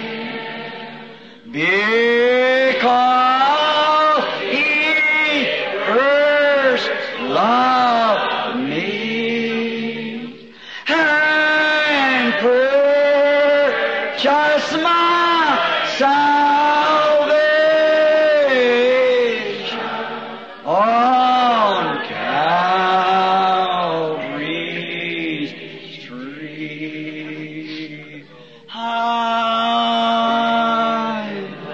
He's my life. All that I have lived for. Because He first loved me and purchased my salvation on Calvary.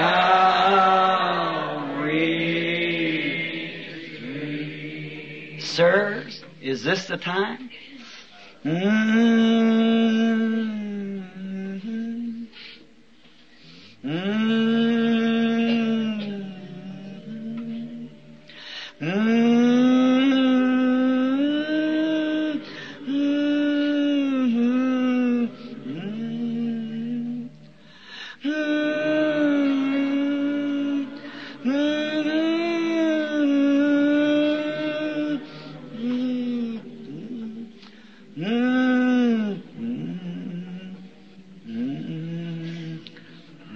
While we sing it again, shake hands with somebody by. Say, brother, sister, pray for me. I'll pray for you.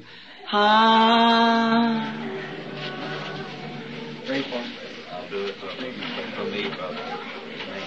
Real sick. I'll do it for you. Pray for me. Pray for me.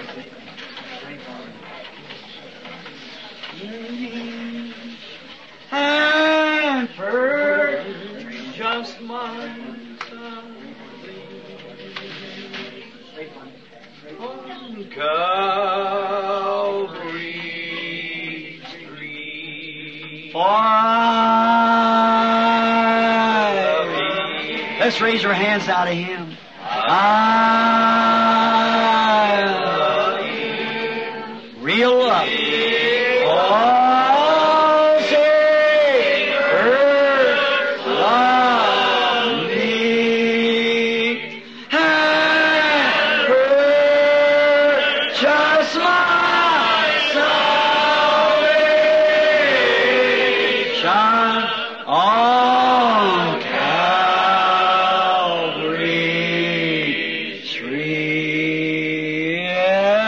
sight of Thee with all my heart.